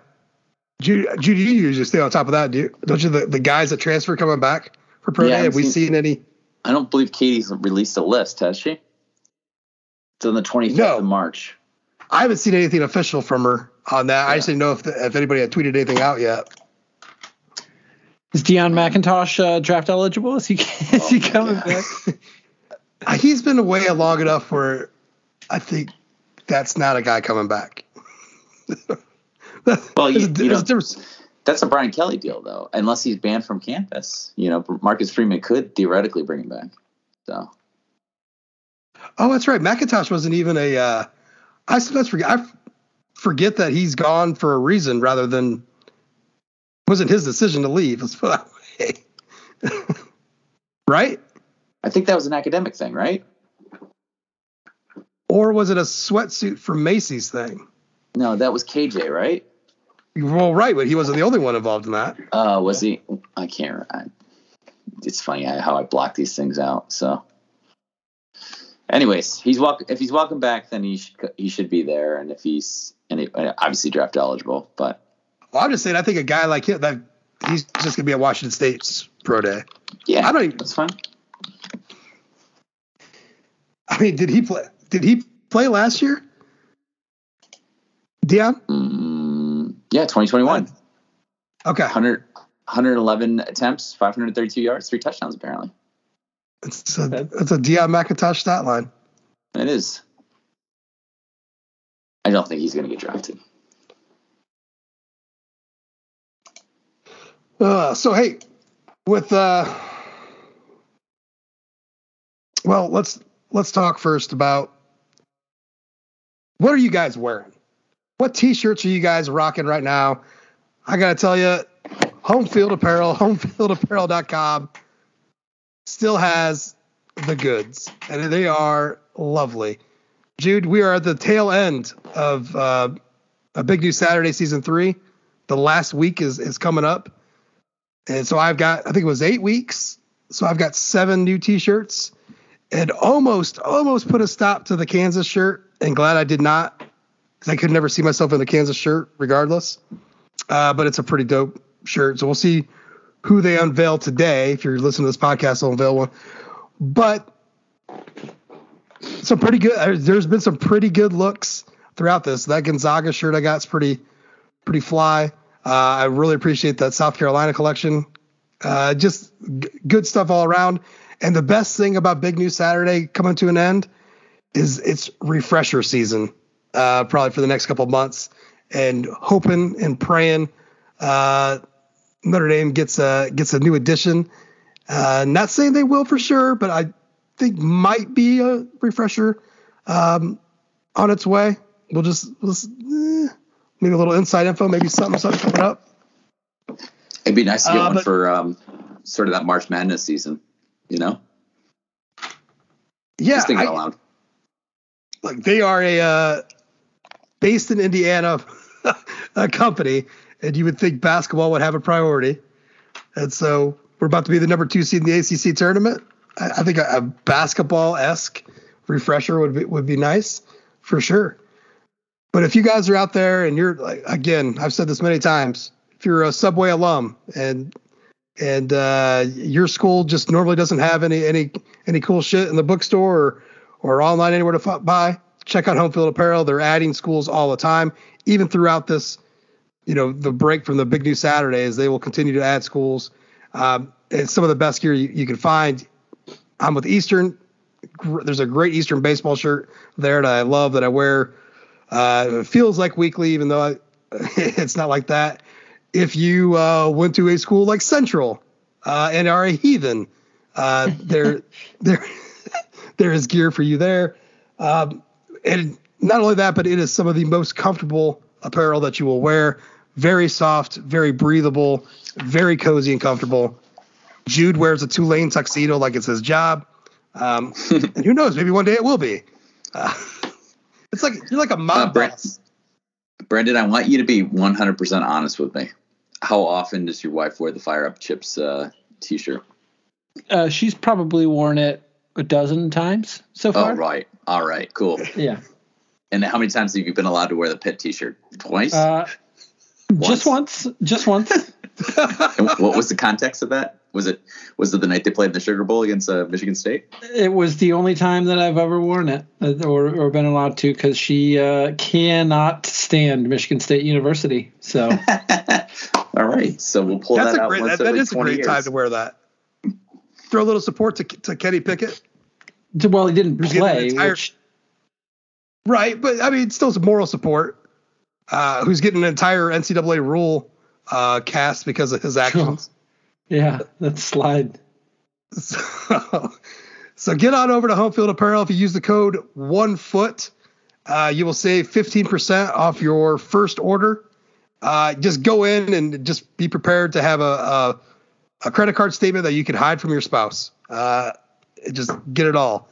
Get all the goods while they have it. So Home Field Apparel, homefieldapparel.com. Check it out. All right, boys, we are in the spring, and I guess I got that. Brendan, I got the name pod off. Oh yeah. I definitely enjoyed the annual listing of the names. Great listing of names, which I did forget to write down who was actually the early enrollees. So that was fun, switching between tabs like an idiot. I couldn't save myself with a mute button. No, I think Heinisch is the only one that got you. Yeah, Heinisch, he got me. It doesn't matter. You're gonna have a Heinisch. Did you figure out how to pronounce Aiden's last name yet? No. Which I'm pretty good with Hawaiian names, and so that's bad on me. I should be better at his name by now, and I'm not. But I guarantee you, the next time that I'm gonna have to say it, not tonight, but the next time I have to say it, it will be flowing. Are you ready? Flow. Keanaaina. Keanaaina.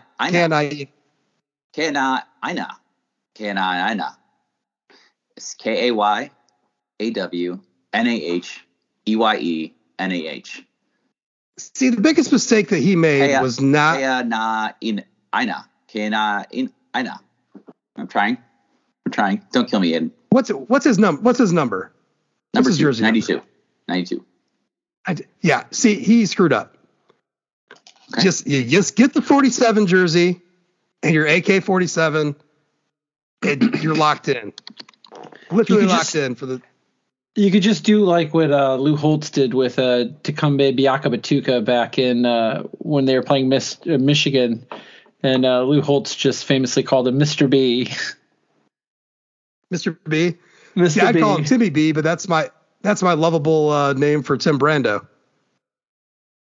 Whenever Brando and I get into it on Twitter, I call him Timmy B. Timmy B. Biaka-Batuka isn't that hard of a name. That Aiden's last name is a tough one. That's tough. That's tougher than Uyunglele.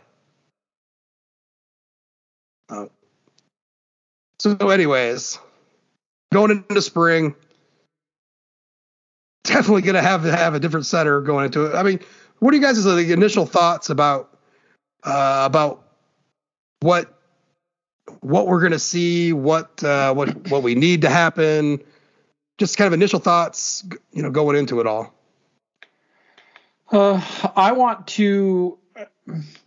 I just want to see, and it's going to be difficult now because, without Patterson, but I kind of need to have, I don't need to have it, but I would like to have it leaving spring solidified who's playing left and who's playing right tackle between Alt and Fisher, and I'd like to see the guards figured out because I think Notre Dame's success next year, more so than anything else, can be predicated on how well this line looks and is. I think that has as much of an impact on Notre Dame's 2022 season as anything else, because they have the possibility of being very, very good. And if that possibility pans out, I mean, then we can start dreaming big. Right?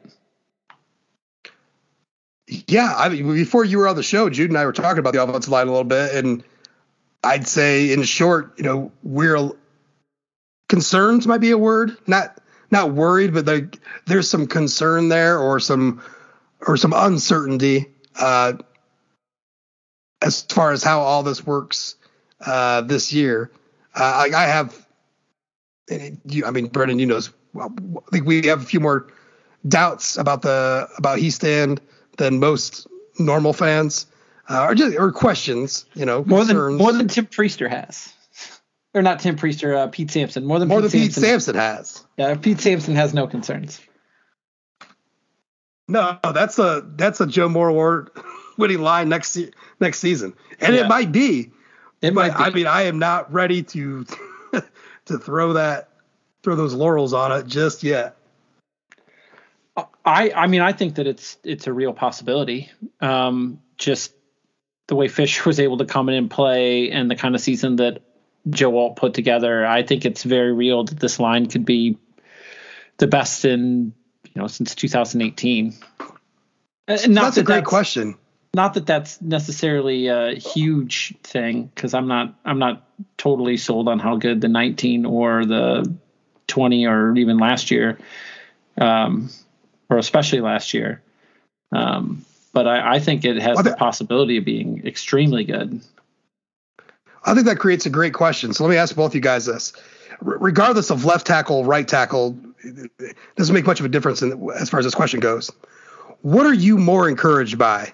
Are you encouraged by the ascendancy of Joe Alt throughout the season, or the fact that Fisher played so well after being out all season, played so well in that bowl game? What gives you the more encouragement that this is could be a good year for the line?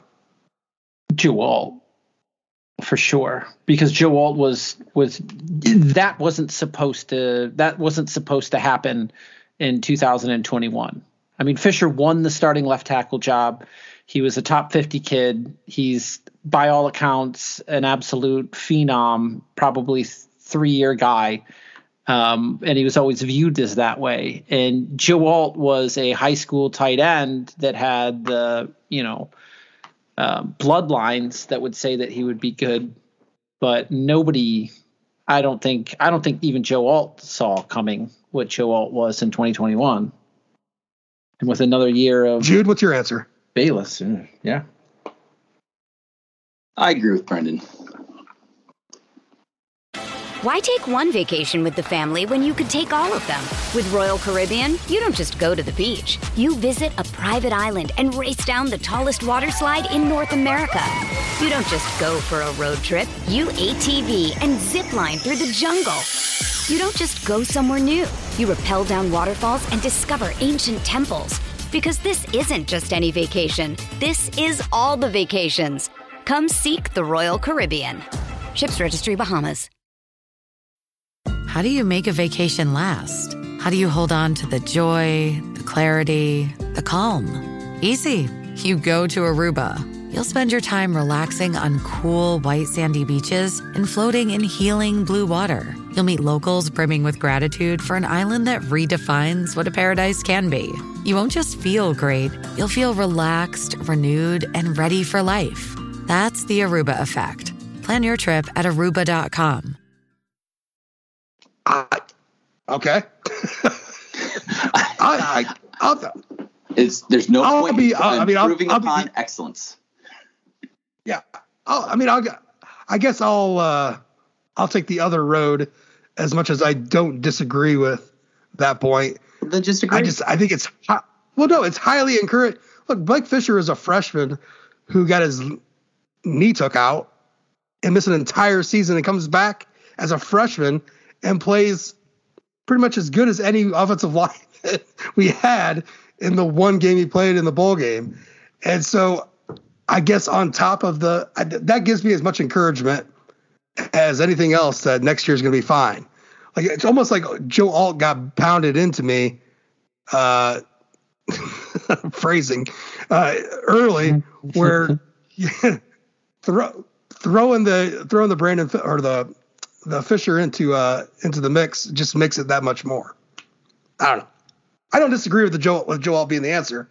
I think the fact that if we wouldn't have saw Fisher, like if Fisher would not have played in the bowl game, you're not going to have as much excitement for what the offensive line could be. You know what I'm saying? Yeah, that's true. Like we're pretty pumped because now we have two young tackles that could be flip-flopped left or right. Doesn't, as far as in our minds right now, doesn't really make a difference. You got these two studs that are young, ready to go out there and kick ass. But without Fisher's performance in that bowl game, you still kind of have you got this 5-star kid, right? That's going to come back and play. But now you got some meat on that bone now. I don't know. Jude, about you? Anything out of spring that you're really pinpointing in that you want to see?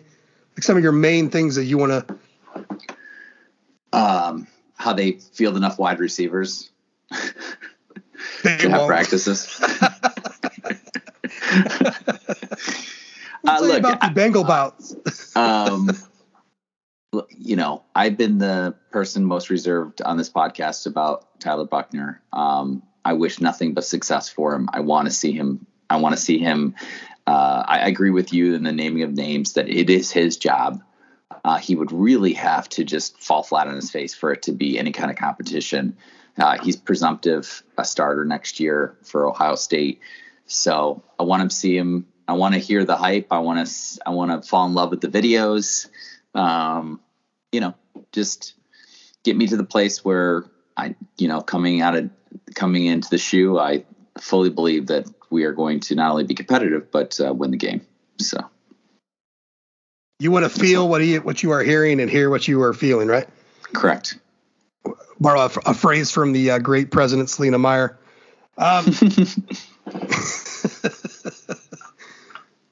Yeah, I've said it for years, right? Like I believe spring is just like the most overrated time for media and fans to evaluate things. It takes away none of the importance that it is for the players or for the coaching staff. But I fully believe that fans and media members make way too much fucking hay out of all things spring. But there are some things that you need and want to see to give you that good feeling going into the fall. The hitting it on the head there with wide receivers. I mean, they're not going to have enough. They're not going to have enough. Tyler Buchner, you just don't want him to suck. Offensive line, you want to see that improvement there. And for me, it's just like finding the combination of DBs. Like, I think you're going to see a lot of combinations this spring. And assuming that Tariq Bracy isn't going to transfer after the spring season, I know that's still a half thought that's out there. But just kind of like seeing how this is going to work. Who's going to be your nickel? How Al Golden's system, how different is that going to be compared to Marcus Freeman's, right? We talked a lot about it a lot last year with, in a Freeman defense, you are putting these corners on an island like a lot, which gives them a chance to get exposed pretty quickly. Clarence Lewis was the unwanted beneficiary of some of that last year. But with the return of Cam Hart, the transfer into Brandon Joseph, where does Houston Griffith fit in all this? Between him and DJ Brown. Like, I think we can assume Joseph is going to start at one safety. So how does Joseph and Brown fit into this? Oh, and by the way, how does Xavier Watts and Ramon Henderson, who are two guys that were really coming on for Notre Dame, in the middle of the season, after Kyle went down, how is all that going to work? What combinations do they use? What kind of rotations? Who is that opposite corner, opposite Cam Hart? Is it Clarence Lewis? Does Tariq Bracy make another run to be a starter? Who's your nickel back? I think the secondary, especially with that first game against Ohio State, I think that's as important, as anything, is who the hell is covering these wide receivers that they have down in Columbus. So I don't know what exactly it is I'm looking for. I just want to see that they're coming up with something, right? Like, you want to see solutions in motion, and then take it from there. I don't know. Shit. Brendan, we were saying before you got on too about the lead up to the Ohio State game. Like, this is the off season. Like, you realize that, right? Like, just like Michigan in 2018, like everything is going to be about that first game. Which is great for me I love, reading Pete Sampson at The Athletic, but not having, if that game was in November, not having to read about every game before it, what this game means to the Ohio State game. Instead, the spring reports are going to be like, what does Tyler Buckner's afternoon mean for the Ohio State game? And we only have one of those for the blue gold game, where everything. But that's coming. Oh, it's coming. Yeah. Because after the combine, that will be. It's all systems Ohio State. Yeah, absolutely. Yeah, it's coming. Every bit of the offseason is going to be like, he went to Starbucks and got a coffee. What does this mean for the Ohio State game? Like, it's fully on. It's fully on. God, I almost had that completely out of my mind about, what was that? Was that 2020? Yeah, it was 2020. Clemson game? Everything was about everything. What X, Y, and Z meant for the Clemson game. My favorite was asking Pete Sampson what the beating Clemson meant for the Clemson game. Yeah, yes. Although it kind of backfired in my face, because then they played Clemson again that season, so there actually was an answer. But not the one we were looking. Oh God, what a well-trod narrative device that was. That was really incredible.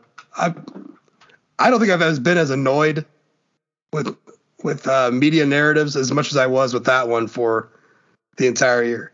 For me, every game you couldn't enjoy any kind of blowout win. Oh no. Or any kind, you couldn't enjoy things because they're right there like, well, what does this mean for Clemson that you beat South Florida 52-0? You had to cancel a Wake Forest game. What does that mean for the Clemson game?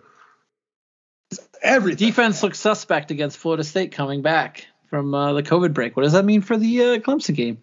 The only thing that can kind of be comparable is just everything leading up to the 19 Georgia game. But that was only for really a week. This was just 2 months of. I think the difference too was that 19 Georgia game. I think the media narrative was mostly Notre Dame's going down there to get beat. Oh, not just so beat. There wasn't. Yeah, not just beat. Yeah, it was. Whereas 2020 Clemson, I mean, even before the season started, even with a Trevor Lawrence Clemson, there was still some, I want to say hope, not like the media was hoping, but there was still some thoughts out there that Notre Dame could certainly win that game. Yeah, so that's why they framed the what does this mean so often, because it was so much in the air. Georgia, everyone thought we were going down there to get our asses just throttled and be on our way. So, but that, I guess I'm looking at this offseason to be just like 2018. I mean, every bit of it was about, the Michigan game coming up. I can't wait to beat Ohio State and then be told 2 weeks later that they're a better team than us, just like Oregon last year, and just like Michigan in 18. That'll be fun.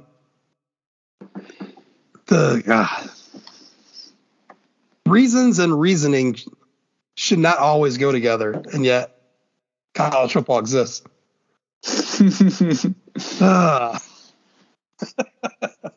Something else that exists. This is Lent. So hard. How are you guys enjoying your Lent so far? It's awful. I don't believe in meatless Fridays. So I don't participate. Oh, we do. And my wife doesn't eat fish. And so I'm not making fish for myself. And not only that, but like there's only certain fish you can make if there's too much of a fishy smell. I mean, it's not allowed. What about cheese pizza? What about just like a mushroom pizza? My wife hates mushrooms. Or a mushroom quesadilla. Yeah, there's no mushrooms allowed. I don't do tofu and I don't do beans. So that's my own personal, like the amount of we actually ended up, it wasn't actually that bad. What is it that we had? The some sort of Italian mac and cheese. What is it called? Pasta? Yeah, well, it's pasta, but then like the Italians don't really do the mac and cheese pasta thing. Gravy? No, but it's like it's a lot of pecorino and there's some parm, and Christy made it. It was phenomenal. But like I ate it and it was awesome. But when you don't have a protein at all in your meal, you're not throwing that pulled pork and that macaroni and cheese, you're missing out. Yeah. Yeah. Well, and it's Italian, so it's light on the light side too. So there was, and then on Wednesday I didn't even eat until dinner time because I told my wife that. I said, because you had talked about how hungry you are, and I kind of chuckled, and she's like, "What are you laughing about?" And I said, "Well, I think Brendan's going hardcore." She's like, She's like, "What the hell do you mean?" I'm like, I think he's taking it back to It's like old Lent. And not eating dusk. Yeah, it was like old Lent for me. It was like the olden days. Where you couldn't even have anything, and that's how we got delicious wheat beer. Not sure if you're aware of how we got wheat beer, but we got wheat beer because of Lent and the Germans. Because supposedly the Germans, they can't go a meal without bread. And Lent was very hard for the Germans, so they decided to put wheat in their beer because you could drink beer. So they were just going to drink their wheat. And the Pope was like, "Hold the fuck up. You are not doing that. You can't no, that's against the rules. You can't do that." It's always the Germans. It's always the Germans in the papacy. Well, it is. And so the Germans said, "All right, fine. We'll send you a cask of this wheat beer down to the Vatican." Then you make a German a Pope and he quits. Yeah, he did. Well, they said, "We'll send you a cask of this beer and, the Weiss beer." And they said, "You have a drink. Tell us, if we can have this." Well, so they shipped this wheat beer down to the Vatican, and it takes weeks to get there across bumpy cobblestone roads. And by the time it gets to the Vatican, this is supposedly the story, it's like skunky. It's all settled at the bottom. It's like the most rotten beer ever. And supposedly the Pope took a drink of it and he said, "If you can drink this, be my guest." So the Germans were given wheat beer for Lent. And I love wheat beer. Yeah. I think that's the more refreshing of the beers that are out there. All right. Well, our friend Doug Sat sent us along on Twitter a question he wanted answered on the podcast for Lent, and he wanted our top 5 fish sandwiches that are out there. The fudge? There's 5 fish sandwiches that are sold. Are you kidding me? Right all now? the fast food places sell various bad fish sandwiches. I'm gonna disappoint Doug and say I've never had a fish sandwich from a fast food place. I would never trust a fast food place to give me a fish sandwich. It's just a chicken nut. It's just a fish stick on between bread. Is all that it is. It's a fish stick on bread. Look, you're talking to a guy that actively consumes Impossible Burgers, so I'm not afraid of thinking outside the box. But thinking outside the bun, dude. Yeah, that's outside the. Fish is that's too outside far the realms of decency. Yeah, I will hit up a fish fry like no other. In fact, my local grocery store does fish fry pretty well. And there's a place he did include that does fish fry. Oh, okay, cool. I don't know where the tweet's at, but I think he did include your local fish fry as a choice. Cool. So I guess for me, I'll set it off. The number one fish sandwich of all time, without question, without any debate, is McDonald's Filet-O-Fish. There's no question. It is the best fish sandwich out there. You cannot get better than that. I don't see myself ever walking to McDonald's and saying, yeah, I find nothing on this menu that I want to eat more than a fucking fillet of fish. Jude, if you were a fucking observant Catholic, you would on a Friday. In fact, you would go up there twice and get their 2 fish deals. You mean if I believe in the bullshit reasoning behind why we don't eat fish on Fridays? Absolutely. Hey, tradition is tradition. All tradition is bullshit if you think about it, Jude. Yeah. It's a social construct, right, Brendan? Yeah, it is. It is. Notre Dame has like the New Year's Six. So yeah, the number one is definitely McDonald's Filet-O-Fish. No one's going to convince me otherwise. Number 2, local fish fries. Now, this is up for. It just depends on your local. Just so my wife moving from where she was at in Decatur, Indiana, to Hicksville, Ohio. Catholic churches both got a Knights of Columbus. Those are the guys doing the fish fries are in Lent, right? There is a considerable difference in your fish fry dinner from one KFC to the next. And I cannot say that Hicksville's stacks up well to some of the other ones out there. But I'll go with just number 2 spot be a local fish fry because it's mostly good. Number 3, Arby's. Dude, Arby's is always going to be the most underrated fast food joint out there with the best food. Number 4 is Wendy's. And number 5 is Captain D's. Now, there was a place in Fort Wayne called Fish of Stro. Had a few locations. I'm not even sure they're even open anymore. Another amazing place for a fish sandwich. Dude, Bob Evans has got them. Especially during Lent, restaurants will offer this. I think that's how Arby's even got into the whole fish thing. So, yeah. I don't know. I'm sort of opposed to the idea of a fish sandwich, mostly because, I've enjoyed a fish sandwich before, but it's supposed to be fish. When I think of fish, I think of it's like a lighter fare, and I like fish and chips, but I'm more of a fan when you use a lighter batter like a tempura because it allows the fish to better. It marries better with sort of the way that fish is. Well, I think it's the difference in the fish too.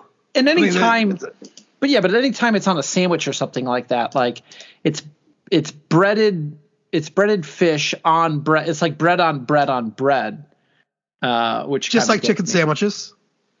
Yeah, the chicken sandwich wars. Those are breaded. That's true. No one's fighting over grilled chicken sandwiches. But the good chicken sandwiches, the non-McDonald's chicken sandwiches, like the ones that the wars actually take place with, those are all like big, giant, juicy chunks of chicken breast that are breaded in there, while most fish sandwiches are like. Well, I mean, Chick-fil-A's hammered thin haddock. Chick-fil-A's chicken isn't as big as Popeyes or KFC's. Like on their chicken sandwiches, that's true. That's not a big of a piece. And I would still sit here and I will still stand here and defend Chick-fil-A over Popeyes. I don't think you're wrong. Yeah, they're consistently too, because I've had Popeyes where it's been the best chicken sandwich I've ever had, but like 75% of the time that I have there's like too much breading and the chicken's dry and it's not good. Right. And I'm a KFC defender anyways, but the KFC chicken sandwich is fucking fantastic. I mean, it really is phenomenal. In fact, I would rather have that than anything else at KFC. And I'm not a person who normally sits there and denounces KFC and takes up the Popeyes flag, but that KFC chicken sandwich is pretty damn good. I don't know if they do a fish sandwich. Wouldn't believe that the KFC does, but I don't know. Get those Lent numbers. You never know. It's a big business. Big business. So, I don't know. I thought it was a great question, but the first thing that comes to my mind is just hitting up McDonald's and getting that 2 fish fillet meal.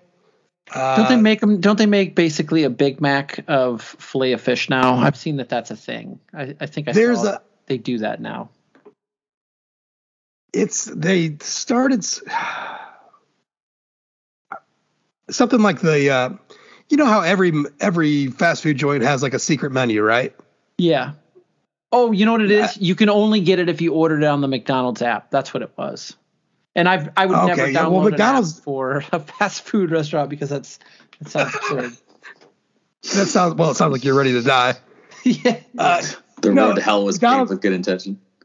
McDonald's is promoting like the off menu items that you can order there, like as menu items now. Like there's some weird shit that they got going on that they were saying that were like always like classic like off menu items. Which is bonkers to me. Like, why would you put something off menu when you could make money off it on menu? Like because Arby's you're trying to get people to download your app. There it is. Arby's has got a I don't want to call it the monster, which is like a double down from Hardee's. Dude, it's like, I don't know, it's like 6-7 inches. I mean, I don't know how you eat it. It's fucking insane. But I didn't believe it existed. A guy from work kept telling me that it does. He ended up grabbing it before he came into work one night, and I'm like, "What the fuck is that?" He's like, "This is what I've been telling you about." And it's giant. It costs $10, but it's got all sorts of shit on it. You got to be like a reticulated python in order to get it to your mouth, like unhinge the jaw. Yeah, I'm not a sloppy, like I don't like sloppy food. Like you look at like some of the restaurants that have these giant big ass sandwiches or burgers or whatnot. Like if that thing like in bite 2 is going to be like destroyed and all over my hands, like I don't really want it. Well, the Popeyes chicken sandwich is like that. It's very slippery. Right. Where a Chick-fil-A's is very neat. Yep. It's why I like burritos. Very neat packaging system. Can I talk about something non-food related that really grinds my gears about Ash Wednesday? You can always tell who the Catholics that don't shower the next day. No, I don't like it when the priest doesn't bother to make the cross and instead puts his fucking thumb ashes on your head, and then you're walking around with this freaking thumbprint for the remainder of the day. The blotch. Oh, yeah, Joey B had that. Joey Biden was walking around with just the blotch on his forehead the afternoon. A lot of times, I think it depends on where you're at in the order. Like if you're at the first Ash Wednesday service and one of the first people up there, I think you get more of a cross. But if it's getting close to the end, it is just thumb on, like they are making fingerprints. And that rheumatoid arthritis DNA on you. You're literally dropping your DNA. Yeah, that's just a walk. I was at a conference and the ashes were across the street, and a lot of people walked back and they just had the priest's thumbprint. I was like, yeah, I'm not doing that. I'm not getting the thumbprint. I just said no. Like put some effort into that, would you? Yeah, I don't even think the priest at the I-94 carpool lot that offers to do ashes in the parking lot off the highway is lazy enough to just do the thumbprint. They got that, huh? Oh yeah, Catholic Priests of America, listen to my podcast and heed my advice. Make more of an effort with your cross.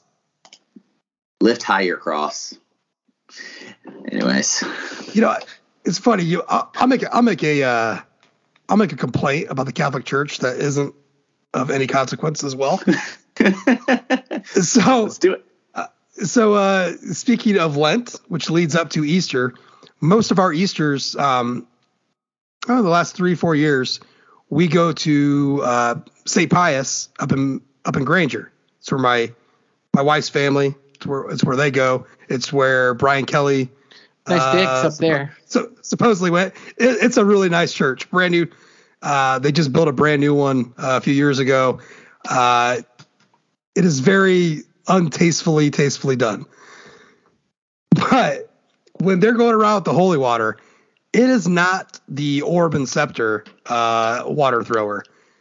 It is the old school broom, like wheat broom. Yeah. Just drenched in holy water, and like when they dip the palms from Palm Sunday and they just whip it around. Even more so than that. Yeah. Okay. It's coming at you buckets. They could probably do it in Hicksville if your wife didn't corner the market on all of the holy water in the city. We've been out, and she's been been up my wazoo about when we're getting some more, as if it's my job to secure her black market holy water for the house. Josh, when are you going to get her fix? Mom's going to taste. I was going to say, I hope you looked at her straight in the eye and said, don't get high off your own supply. I have a pastoral council meeting this week, and so I will hit Father up. So what you're saying is a guy. Yeah, I think I know a guy, a priest. So yeah, at the meeting this week, maybe I'll be able to get some of that. I'll take we got like a 6-pack of the white bottles that say holy water on it, and go there but we don't have a fountain, right? Like a lot of Catholic churches have big fountains, in the nave or whatever. Hicksville doesn't have that. So like if you went to that church, you just drop the bottle in a few times, you get yourself a supply. I gotta go hunt this down and get it from Father.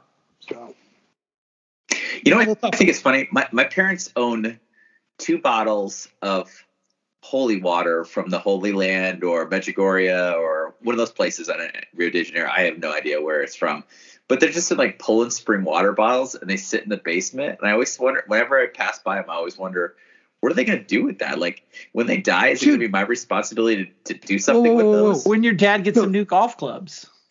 No. What you don't realize, Jude, is that your parents are perfectly prepared for the upcoming apocalypse. And that is just like having a couple cartons of ammo down there. They are fully prepared to fight the demon hordes. It doesn't have to be in a fancy. Is this an episode? Is this the lost episode of Buffy the Vampire Slayer? What's going on here? Possibly, yeah. I mean, they're ready to go. They can break that out at any time. Yeah, they got a couple of boxes of 38, and then they have some cans of Spam, and then their holy water. They're set. Oh my God. That is being a survivalist. I mean, you're ready to go. Little shotgun. Yeah. I mean, that sounds perfectly normal to me. Shoot. Can I talk about something? I don't care. Wasn't on the agenda. We didn't have an agenda. If nobody can tell. I would like to talk about something that is very controversial, that caused a very heated discussion between Brendan and I last week. And that is, of course, the minting of the Irish Players Club NFTs. Oh, no. Oh, Jesus. It's going swimmingly, right? So let's recap for everybody. You're outnumbered on this podcast. Hasn't paid attention. That's fine. And I Ryan read a Patreon post that was slamming them too, and I don't know, whatever. I actually have no I have a less of an opinion. I don't have a hard opinion on it. I just don't care about it. To that end. Okay, so let's talk about this. So the Irish Players Club is the brainchild of the Yoke Gaming people, and that would be like people like Mick Asap, his brother, was it Hank, Nick Weischer, guys who used to be on the Notre Dame football team, former players, right? And, tacitly endorsed by people like Ian Book, Khalid Kareem, so on and so forth, right? And then current student athletes. They're 5,555, and I have no idea why. I don't think that has any special significance in Notre Dame. Leprechaun arts.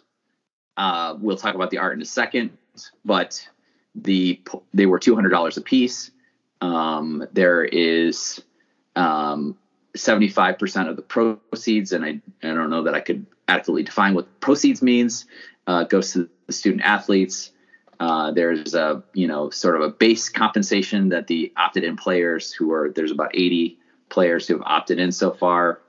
There's a base compensation that they get, and then they get extra for showing up to camps and doing Q&As, paid posts on Instagram, hawking, Irish Player Club mints or whatever. They've done a couple of, events. There was office hours on Discord. There was a happy hour where there was giveaways of authentic Notre Dame memorabilia that obviously encouraged people to buy more of these NFTs. And we can talk about what an NFT is, and certainly there's probably people much better on the internet to describe all of this to you. NFT does stand for non-fungible token, which means it's not fungible like money. It's supposed to be unique. So let's just talk about it. I want to start off by acknowledging a couple of things. I don't believe that these have any artistic value. That's the subjective point of view for me. I think they are low effort digital art. I don't believe that they have any connection to any existing intellectual property or cultural trend, unless you consider the making of NFTs a cultural trend. And you consider, I don't think leprechauns are exclusive to Notre Dame. I don't think this leprechaun looks anything like any leprechaun that I've ever seen, to the extent that it's wearing a Letterman's jacket or has a jersey that somewhat resembles a Notre Dame. That's fine. But obviously they've got to be very careful about that, because they do not have the rights to do anything with Notre Dame, right? I don't know, and I probably assume that I don't have any exclusive rights to the file to distribute and use as I see fit for the one that I purchased. I do have one that I also got for free, so I have a total of two. But for me, it's not about the picture; it's about the receipt, which is an asset to me. The picture is a placeholder. The receipt is the actual currency. But I fully acknowledge that receipt is a generous term for buying a link to a specific URL on a server, and if the server shuts down, I think I own a dead link, and I don't believe I have any legal recourse because I simply bought a link and they delivered a link. Having said that, I do believe it has a practical use. It is a paywall of sorts. You can sell it to somebody else and give them the same access that you once had, sort of like selling your Netflix account. I think I can envision a future in which the blockchain becomes a popular, trusted way to verify the ownership of digital goods. I can see people finding value in knowing the provenance of those goods.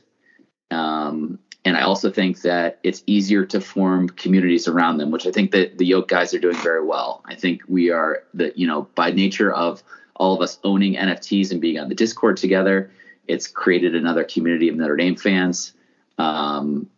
who otherwise may not have found each other on other places. If we knew who the artist was, we could connect with the artist, and the artist would know exactly where his patrons would be, which is kind of a cool idea. The idea that, if you were a regular artist and you were selling your painting, that painting may get resold, and you may never know where your painting ends up. It could end up in private hands. Certainly, if it ended up in a museum, you probably would know that. So on and so forth. Now the artist knows exactly where every single one of these 3,362 NFTs that are out there so far is. Having said that, I don't know who the artist is, and I don't particularly care, because to me, again, I don't really find them. I find them kind of ugly, to be honest with you. I don't put them out on Twitter. I don't. You'll never see me publish mine. I don't think that they have any rarity to them in terms of what they're wearing. I don't particularly care enough to figure out if they do. I know that they don't physically deteriorate unless but the server obviously could cause a deterioration. I know that there are environmental costs, but the transportation, me going to get them, is not one of them. And I know that the original creator, again, more about NFTs than Irish Players Club in general. If there was an artist, well, actually it works the same way for Irish Players Club, which is every time that I sell this and it's subsequently sold, Irish Players Club will get a portion of that revenue. And obviously 75% of those proceeds will go back to student athletes. And so I know I've been hogging the mic here for a little bit, and I'm going to give Brendan a chance to rebut here. But I think the reason that I did this was I've always wanted to find a legal way to support student athletes in Notre Dame. And I know that my role as an alum has made me a booster for a long time, and has subjected me to certain rules about, giving players even compensation like a lunch, and this is an indirect way of getting money in the players' hands, which I find is a kind of an interesting way to look at the NIL world, and something I like to play with. For $200, for me, it wasn't that big of an investment. I always encourage people to do their own homework and see what kind of level of investment, which maybe not at all, is right for them. But for me, it was something that I was willing to, if I never saw a dime from it, I lost $200 tomorrow. I'll have learned a $200 lesson, but it won't actually, mean the difference between me making rent or making a car payment or anything like that. So, Brendan, I've talked a lot. I've got many more points to make, but I just want to give you a sense of, you want to talk about scams or Ponzi schemes or whatever you want to feel sorry about. How many fillet of fishes could you have gotten with that 200? Oh, that's a good question. Oh my God! Right now, that's such a good deal. Probably. I mean, that would have set you up for like the next 50. What? 50? All of Lent. Yeah. I probably could have eaten fillet of fishes just for all of Lent. Yeah, that's perfect, right? That would have been a really good use of that money. And then write like another $100 check to something else. Yeah, I mean, I understand where you're coming from, Jude. It gives the players the ability to, monetize and get money, which is always good. I just wish it wasn't NFTs. There's other ways they could have gone about doing it, and this was kind of like maybe it made sense because NFTs are kind of trendy, in some circles right now. With the crypto bros especially. But I don't know, man. The entire idea and prospect of NFTs it's not. I mean, it's essentially like it's kind of like a pyramid. I mean, we've been through that. Right. But somebody's, it's a way for people to make money, and people are making money off of it. Sure. People are, obviously losing money off of it. People are making money off of it. Power to you if you want to do it, but I just find them kind of skeezy, and it makes me a little bit uneasy that when you see a lot of celebrities now starting to hawk them too, which then you should get red flags once you see the celebrities popping up there. Who was it that famously was it Gwyneth Paltrow, I think, is doing it now? She's selling Goop and NFTs. So both of those are probably about the same. Yeah, I mean, I feel like this is no different than maybe I know we've gone through this a little bit offline, but I feel like this is no different than the Beanie Baby craze of the 1990s or the dot-com boom of the early 2000s. Yeah. I think that this is a craze more so. I wouldn't define it as a scam. I think that it could be considered a speculative bubble, which certainly may burst, and I think speaks to sort of my point about only invest what you can afford to lose. I mean, at least the Beanie Baby, though, didn't have the environmental impact of taking a round trip jumbo jet per NFT or a month's worth of energy consumption for the average person. But I criticize this just very like I think maybe one tweet out. And of course, you just said you didn't get it. I said, here is one of those. Here is one of them. I did not purchase it. Why am I posting this? Basically, yeah. I don't. And of course, so I was getting called boomer and all this shit. It's just like, is it really that the fact that I'm old, or is it the fact that this thing is just a dumb premise, like NFTs in itself, and I have no desire for any of that shit. And what I got hit back with from a few people that that purchased them was, this isn't about the NFT. This is about the access. Then, okay, access. And they're like, well, we don't get to talk to the players and blah, blah, blah, blah, blah.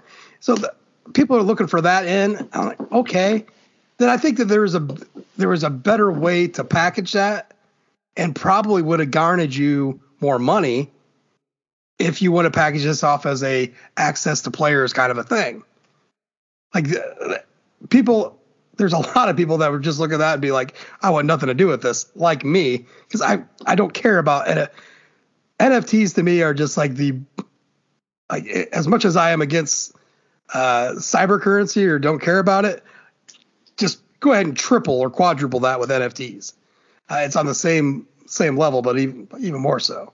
What people are talking about, they were looking for the act. So if you wanted to make a club, a paywall, like Jude said, I think there was an in for that without all the nonsense. But I can see how people think that's cool. People think these things are cool. Like, I got Brendan, and I got Kelly Bloor if I need some fucking cool ass looking shit. It just, we got Bridget on Twitter. There's all sorts of cool shit that can be made. I didn't need one of 5,555 different versions of a leprechaun, just some random looking leprechaun. Like that I don't know how any of that was a sell. But people talked about the access, and Jude, you talked about the community, and that makes sense to me. But this whole thing about receipts and tokens and getting it from this fucking cloud server and all, just seems like a whole lot of nonsense to me. And it's just like, I'm not judging anybody that did it. One guy, and I know people want the feeling of helping out the program, right? Like a lot of things I saw where people are talking about, hey, this is a way for me to help out the program. I get these kids money. Find a better way. Find 100% profit way. Well, there is no way, right? Is there? So, well, you can't right DM a player. Tell me if you're how a fan, you can't DM a player and say, hey, I got $300 for you if you give me a call and talk to me for 20 minutes. I mean, there would have to be right. There'd have to be a contract. I mean, there would have to be an agreement. Like that's. Would there? I can't. Yeah, absolutely. You just can't send some. Yeah, I just can't Venmo a player, $300 for a 20-minute phone call to my grandma. No. What if it's a $300 phone call, or what if it's a $300 gaming session? You get to play, Call of Duty with them. I mean, isn't the Venmo receipt a receipt? A contract? I would have liked it if it was like invoice? Something tangible that I could hold or display, that I would want to hold or display. Like, what if they sold, like a dope ass keychain for my bag that was like, rotten gold or something, like gold looking so stuff, right? And 11 by 18. If the dope ass keychain gives you access to all the fun stuff or whatever, and you sell the dope ass keychain, then that's not, you can't track that anymore. And that's, I guess, the fun stuff is the thing that I also question. Is like, dope ass keychain that but looks why do I need like your dope ass keychain? It would be hard. But to if I'm interested, distinguish between the two dope ass keychains. But if I'm interested in the player access, why am I selling it? Because at some point you have family and you don't need it anymore, and you sell it, right? Jude, to you, does this whole concept of player access through this club, does this sound like something that is something that's going to last over the next 5-6 years? I have no idea. I absolutely have no idea. I don't know either. That's why I'm asking if you thought so. So you don't know. Yeah, I don't know. I'm curious enough to spend $200 to see what it gives me, and if it's a whole bunch of nothing, or if it lasts for one season and it was fun, and the next season, they're hitting me up for another $200 to continue my access, then maybe I reevaluate at that time, or maybe I've had such a good time that I think it's worth $200 and I'll do it. I'll gladly do it again. Right? I was very careful throughout this whole thing, and I was contacted by Mick Asoff for wanting to know if I could do an article, bring my pot. I was brought in to do the Tim Priester stuff, and I wanted nothing to do with it. I was very careful about attaching my name or the site's name to any of this, and not because it wasn't for a lack of faith in them. It was because, number one, I didn't understand it completely, and someone could teach me about it, and I have learned a lot about it, and I still don't know how much I care about this. And so, but also because I'm not trying to insult anybody out there that is loving this and wants to do that. If this is your thing, that is absolutely fine with me. You think this is going to give you the access that you crave and want, and I say that in a good way, and also a way to help the players, then that's fine. It is just 100% not in my wheelhouse or anything that I am curious about. So people listening to this, please do not be insulted. It is just not, it's just not my thing. So Brendan, you bought a house within last year? Yeah. How do you know you own that house? I have a slip of paper that says a title, right? A title to the house, and I live in the house, and possession is 9/10 of the law. So if somebody walked in and said, I own this house, you'd say, you're out of your effing mind, right? Yeah, because not only do I have proof of it, but also the city and the county, and there's title companies that also. If the police were called because you had this guy squatting in your house who claimed he owned your house, you would simply show them the title to the house and say, go check the deed book, and I have the title of the house, right? I'd probably also shoot him if he was inside the house. Okay, fair enough. So if he was in the physical house that I live in, and castle provides doctrine me, and all that, okay, that's fine. A roof over my head, a tangible thing, like I could knock on the wall of my house. It's not like you can go on the internet right now and download a picture of my house. Right. So, but the point I'm going to make is anything from it. One of the point I'm going to make is somebody had to be the first person to say that paper was worth something, right? Somebody had to be the first person to put together a title of a house and say, this means something. It means something. The house means something. The house means something. That's the difference. It's like somebody buys the Mona Lisa. You go to buy the Mona Lisa. Without ownership, you don't have a house, right? But it's like if you go and you buy the Mona Lisa, and let's say I pay $1 million for the Mona Lisa to a museum, right, to the Louvre or whatever, and they're like, all right, here's your receipt for the Mona Lisa, and I'll say, all right, well, can I have my Mona Lisa back? Can I have my Mona Lisa now? And they say, well, no, you can't have the Mona Lisa, but here's a receipt that you own the Mona Lisa, and here's a picture of the Mona Lisa that you can have. And I say, well, can't anybody get that picture at the gift shop? And they're like, well, yes, of course. But here's the receipt that says that you own it. But that doesn't mean anything. Like, sure it does. What does it mean? It means I own the Mona Lisa. It could mean that you have exclusive rights to distribute it. It could mean that you certainly have exclusive rights to sell it to another person. But I don't have exclusive rights to distribute it because you can go to the gift shop and buy a copy of. No, that's not Mona Lisa. true. I can go on the because internet those down people have all made agreements with the Louvre Museum or whoever is the rightful owner of the Mona Lisa to reproduce that work and pay a royalty on that. Yes, but I can also go on the internet and download a picture of the Mona Lisa, but it is not the Mona Lisa. Here's my problem, gentlemen. Yeah, but we you are don't have literally provenance. we are literally comparing some avatar art to actual real estate, like a house. And by the way, because you pushed me off my point, but by the way, the Mona Lisa doesn't give you access to anything. It might give you access to you own the Mona Lisa. Mona Lisa. You can hang it up in your house, and there's the Mona Lisa in your house. Great, you own it. All you can do is own it and sell it. Those are the only two things you can do with the Mona Lisa. And is there a Komodo dragon with that? But I have lots of like pictures and stuff on my walls that have priceless value to me, and I own them and I display them on my walls. That's great.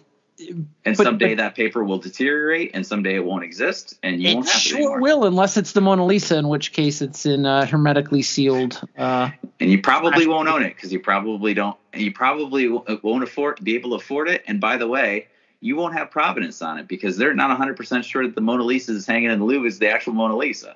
They are not sure, 100%. But get me back to my point, right? Somebody had to be the first person to say that the title to your house is worth something, right? Well, I also live in it, and possession's 9/10 of the law. And the paper, and not only the paper, but like there's laws, and it's not just a paper, but it's there's laws that exist that they build something around it, right? And that's exactly how money works, right? Money is a piece of paper. If the government wasn't backing it with its full faith and credit, and oh, by the way, they're not backing it with the gold standard anymore, right? If the government were to collapse, or the government shirked its responsibility to maintain its value by letting inflation run amok, then money would just be paper, never happen, right? So money is, to borrow Brendan's favorite term, is just a social contract. It certainly is a sheer illusion. We use it to measure things in an understandable way, right? And so money has value because people believe they'll be able to exchange this money for goods and services in the future. Guess what? That's how this works too. But what can you buy? The value assigned to it is the value that somebody else will take for it for purchasing it. And that might be $201 or it might be $0. I'm not sure who's purchasing after the initial sale of this leprechaun art. Yeah, I really need to get the leprechaun that has the laser eyeballs. You are so focused on the art and so not focused on the access, which is you're missing the entire point of this, which is what Mick told everyone not to do, right? Don't focus on the shitty art, which I said was shitty in the front end, right?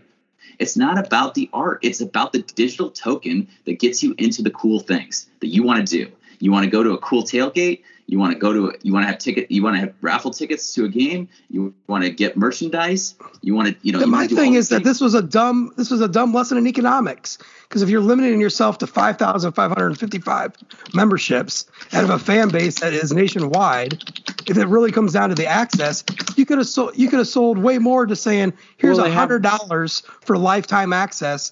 You would have sold a lot more. You would have made a lot more money without all the nonsense of the ownership of a digital blockchain. Well, Josh, you've got it all figured out. So she said, guys, maybe you should do a competing NFT. I'll never get into NFTs. Well, I'm just saying, you should do a competing something where you can get 80 student athletes to sign on to it. But that's what I'm saying. I'm not trying to be in the competition. I'm saying what you're saying is that this thing has, their ideas. The access. What you're saying is the access is the value. You're saying the access is the value, and that all that it comes with that access is the actual value, not the shitty art. Which I agree with. But what I'm saying is what they did was limit themselves in the monetary gain that they got by making it an NFT, rather than just saying, here's the Irish Players Club, it's $100, here's the access of blah, blah, blah that you get to. They would have sold a lot more and made more money, and it would have kept this whole weird conversation out of the mix. That's my opinion, for sure, but I think it's fucking pretty valid. That's where the value is in the access. then offer more access for less and you will get more money. Like the whole point is to get the players paid, which I think is the point, right? The whole point is to find a way to get some coin in these guys' pockets. I just think there was a better way to go about it. This is the way they chose. That's fine. That's why I'm trying not to be too publicly against it. I just don't. I say I don't care, and I think that's a wrong phrase to use on that. It just doesn't make a whole lot of sense to me. Like if the whole point is to get money in their pockets, I would have figured a more straightforward way would have been more profitable. And that is all. Okay.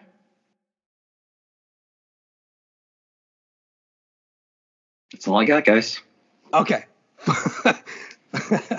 Closing tonight out. Jude, what do you got left in the tank?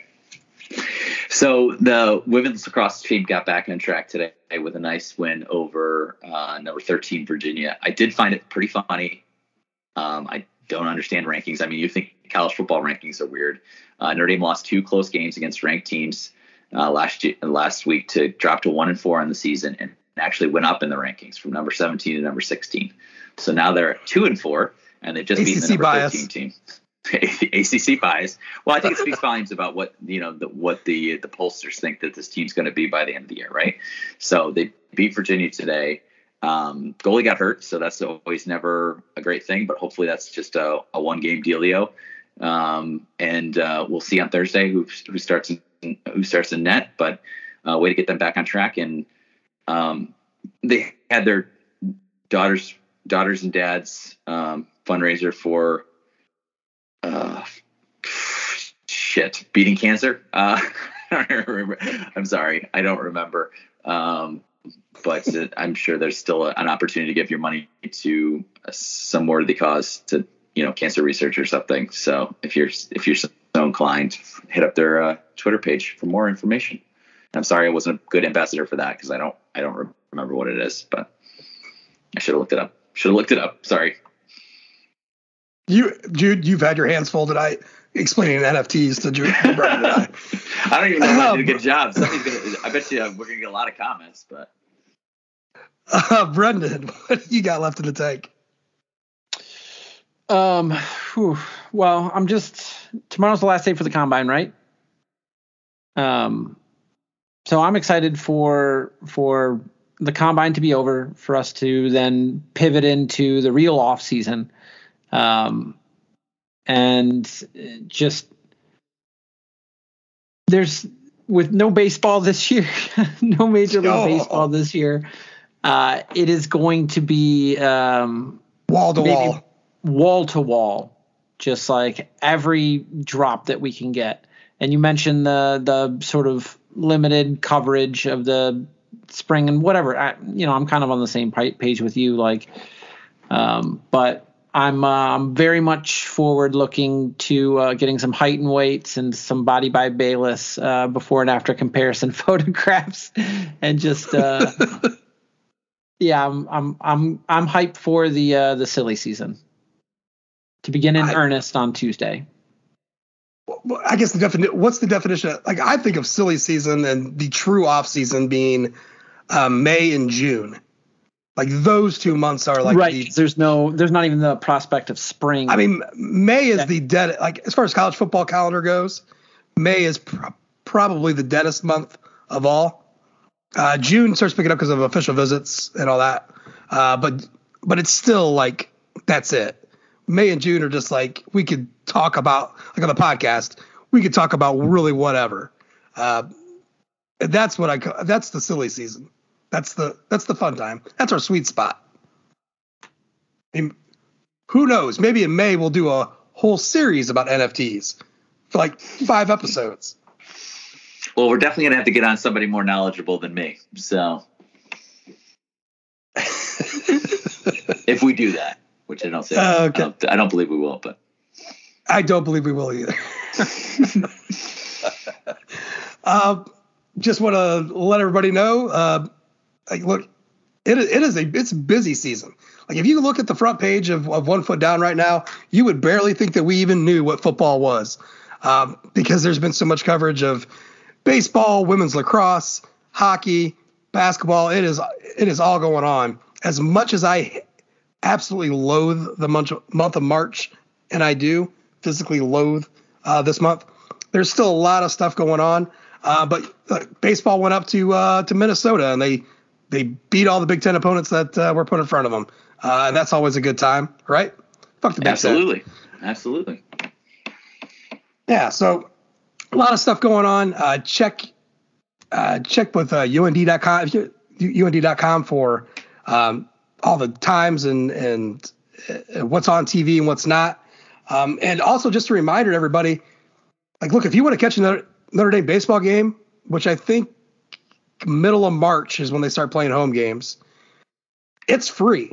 It is absolutely 100% free. Women's softball, men's, women's lacrosse, all of this is free to you because the only sporting events you have to pay for at Notre Dame right now are football, men and women's basketball, and hockey. And that is it. Everything else is free access. So there's no MLB. Fine, go root on the Irish who had a hell of a run last season and are looking to do the same this year. You want to talk about weird rankings? Check out baseball rankings where Notre Dame's ranked anywhere between like 2nd and 14th. So just a thought. We had spring break coming up for the kids, and my wife and I only got a couple of days really that we can able to do anything with the kids from our schedules. She's like, find something up in South Bend to go find a game. I'm like, all right. So the only thing that we could go to is a softball game. We'll see if that happens. That was not as well received as I thought, but we'll see. Just saying, if you want something going on, there's a whole bunch of free stuff going on at the school during all these spring sports, track and field, the whole thing. Other than that, stay safe out there. Eat your fish on Fridays, unless you're Jude and do not observe. The world's gone crazy in the matter of a couple of weeks, crazier anyways. So just go blue. Keep everything everything. Jesus, Desmond. Sorry. I'm not going to defend Desmond Howard on this program. Why would you defend Desmond Howard ever for anything? No. I just think it was a simple dude had no clue what he was saying. I'm not going to murder a guy over that, but it was just like the dumbest thing. Take a deep breath and wonder why your buddies. I don't know. Okay. Yeah. No, trust me, I get the outrage, and that should be, but sometimes there's just people out there that have no clue. But I mean, it was up for 5 hours. He doesn't have any friends who can call him and say, was it up that long? The best time to delete this tweet is now, and the second best time is now. Yeah, that's God. He's got a pretty good feel about putting foot in his mouth, or what do you call that when you type it out? Is it butter on fingers? Or I don't know. Butter fingers. Toilet paper on fingers? I don't know. Yeah, it's toilet paper stuck to your fingers. Anyways, the world's nuts right now, so just keep everything in perspective. It'd probably do you some good.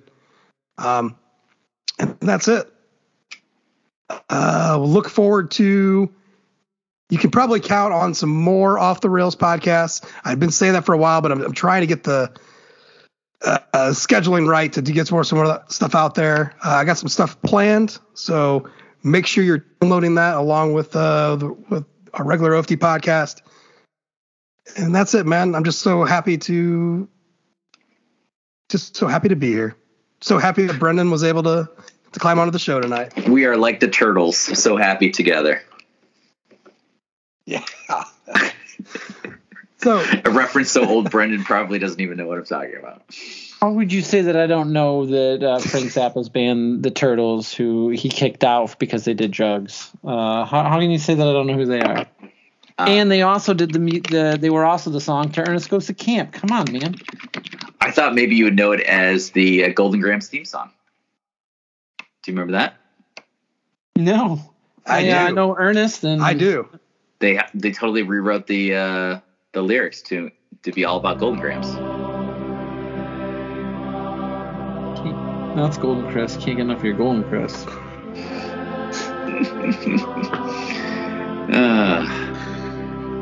All right. Well, for Brendan, for Jude, and for Frank Zappa, as always, My mother was an invention. thanks for listening, and go Irish.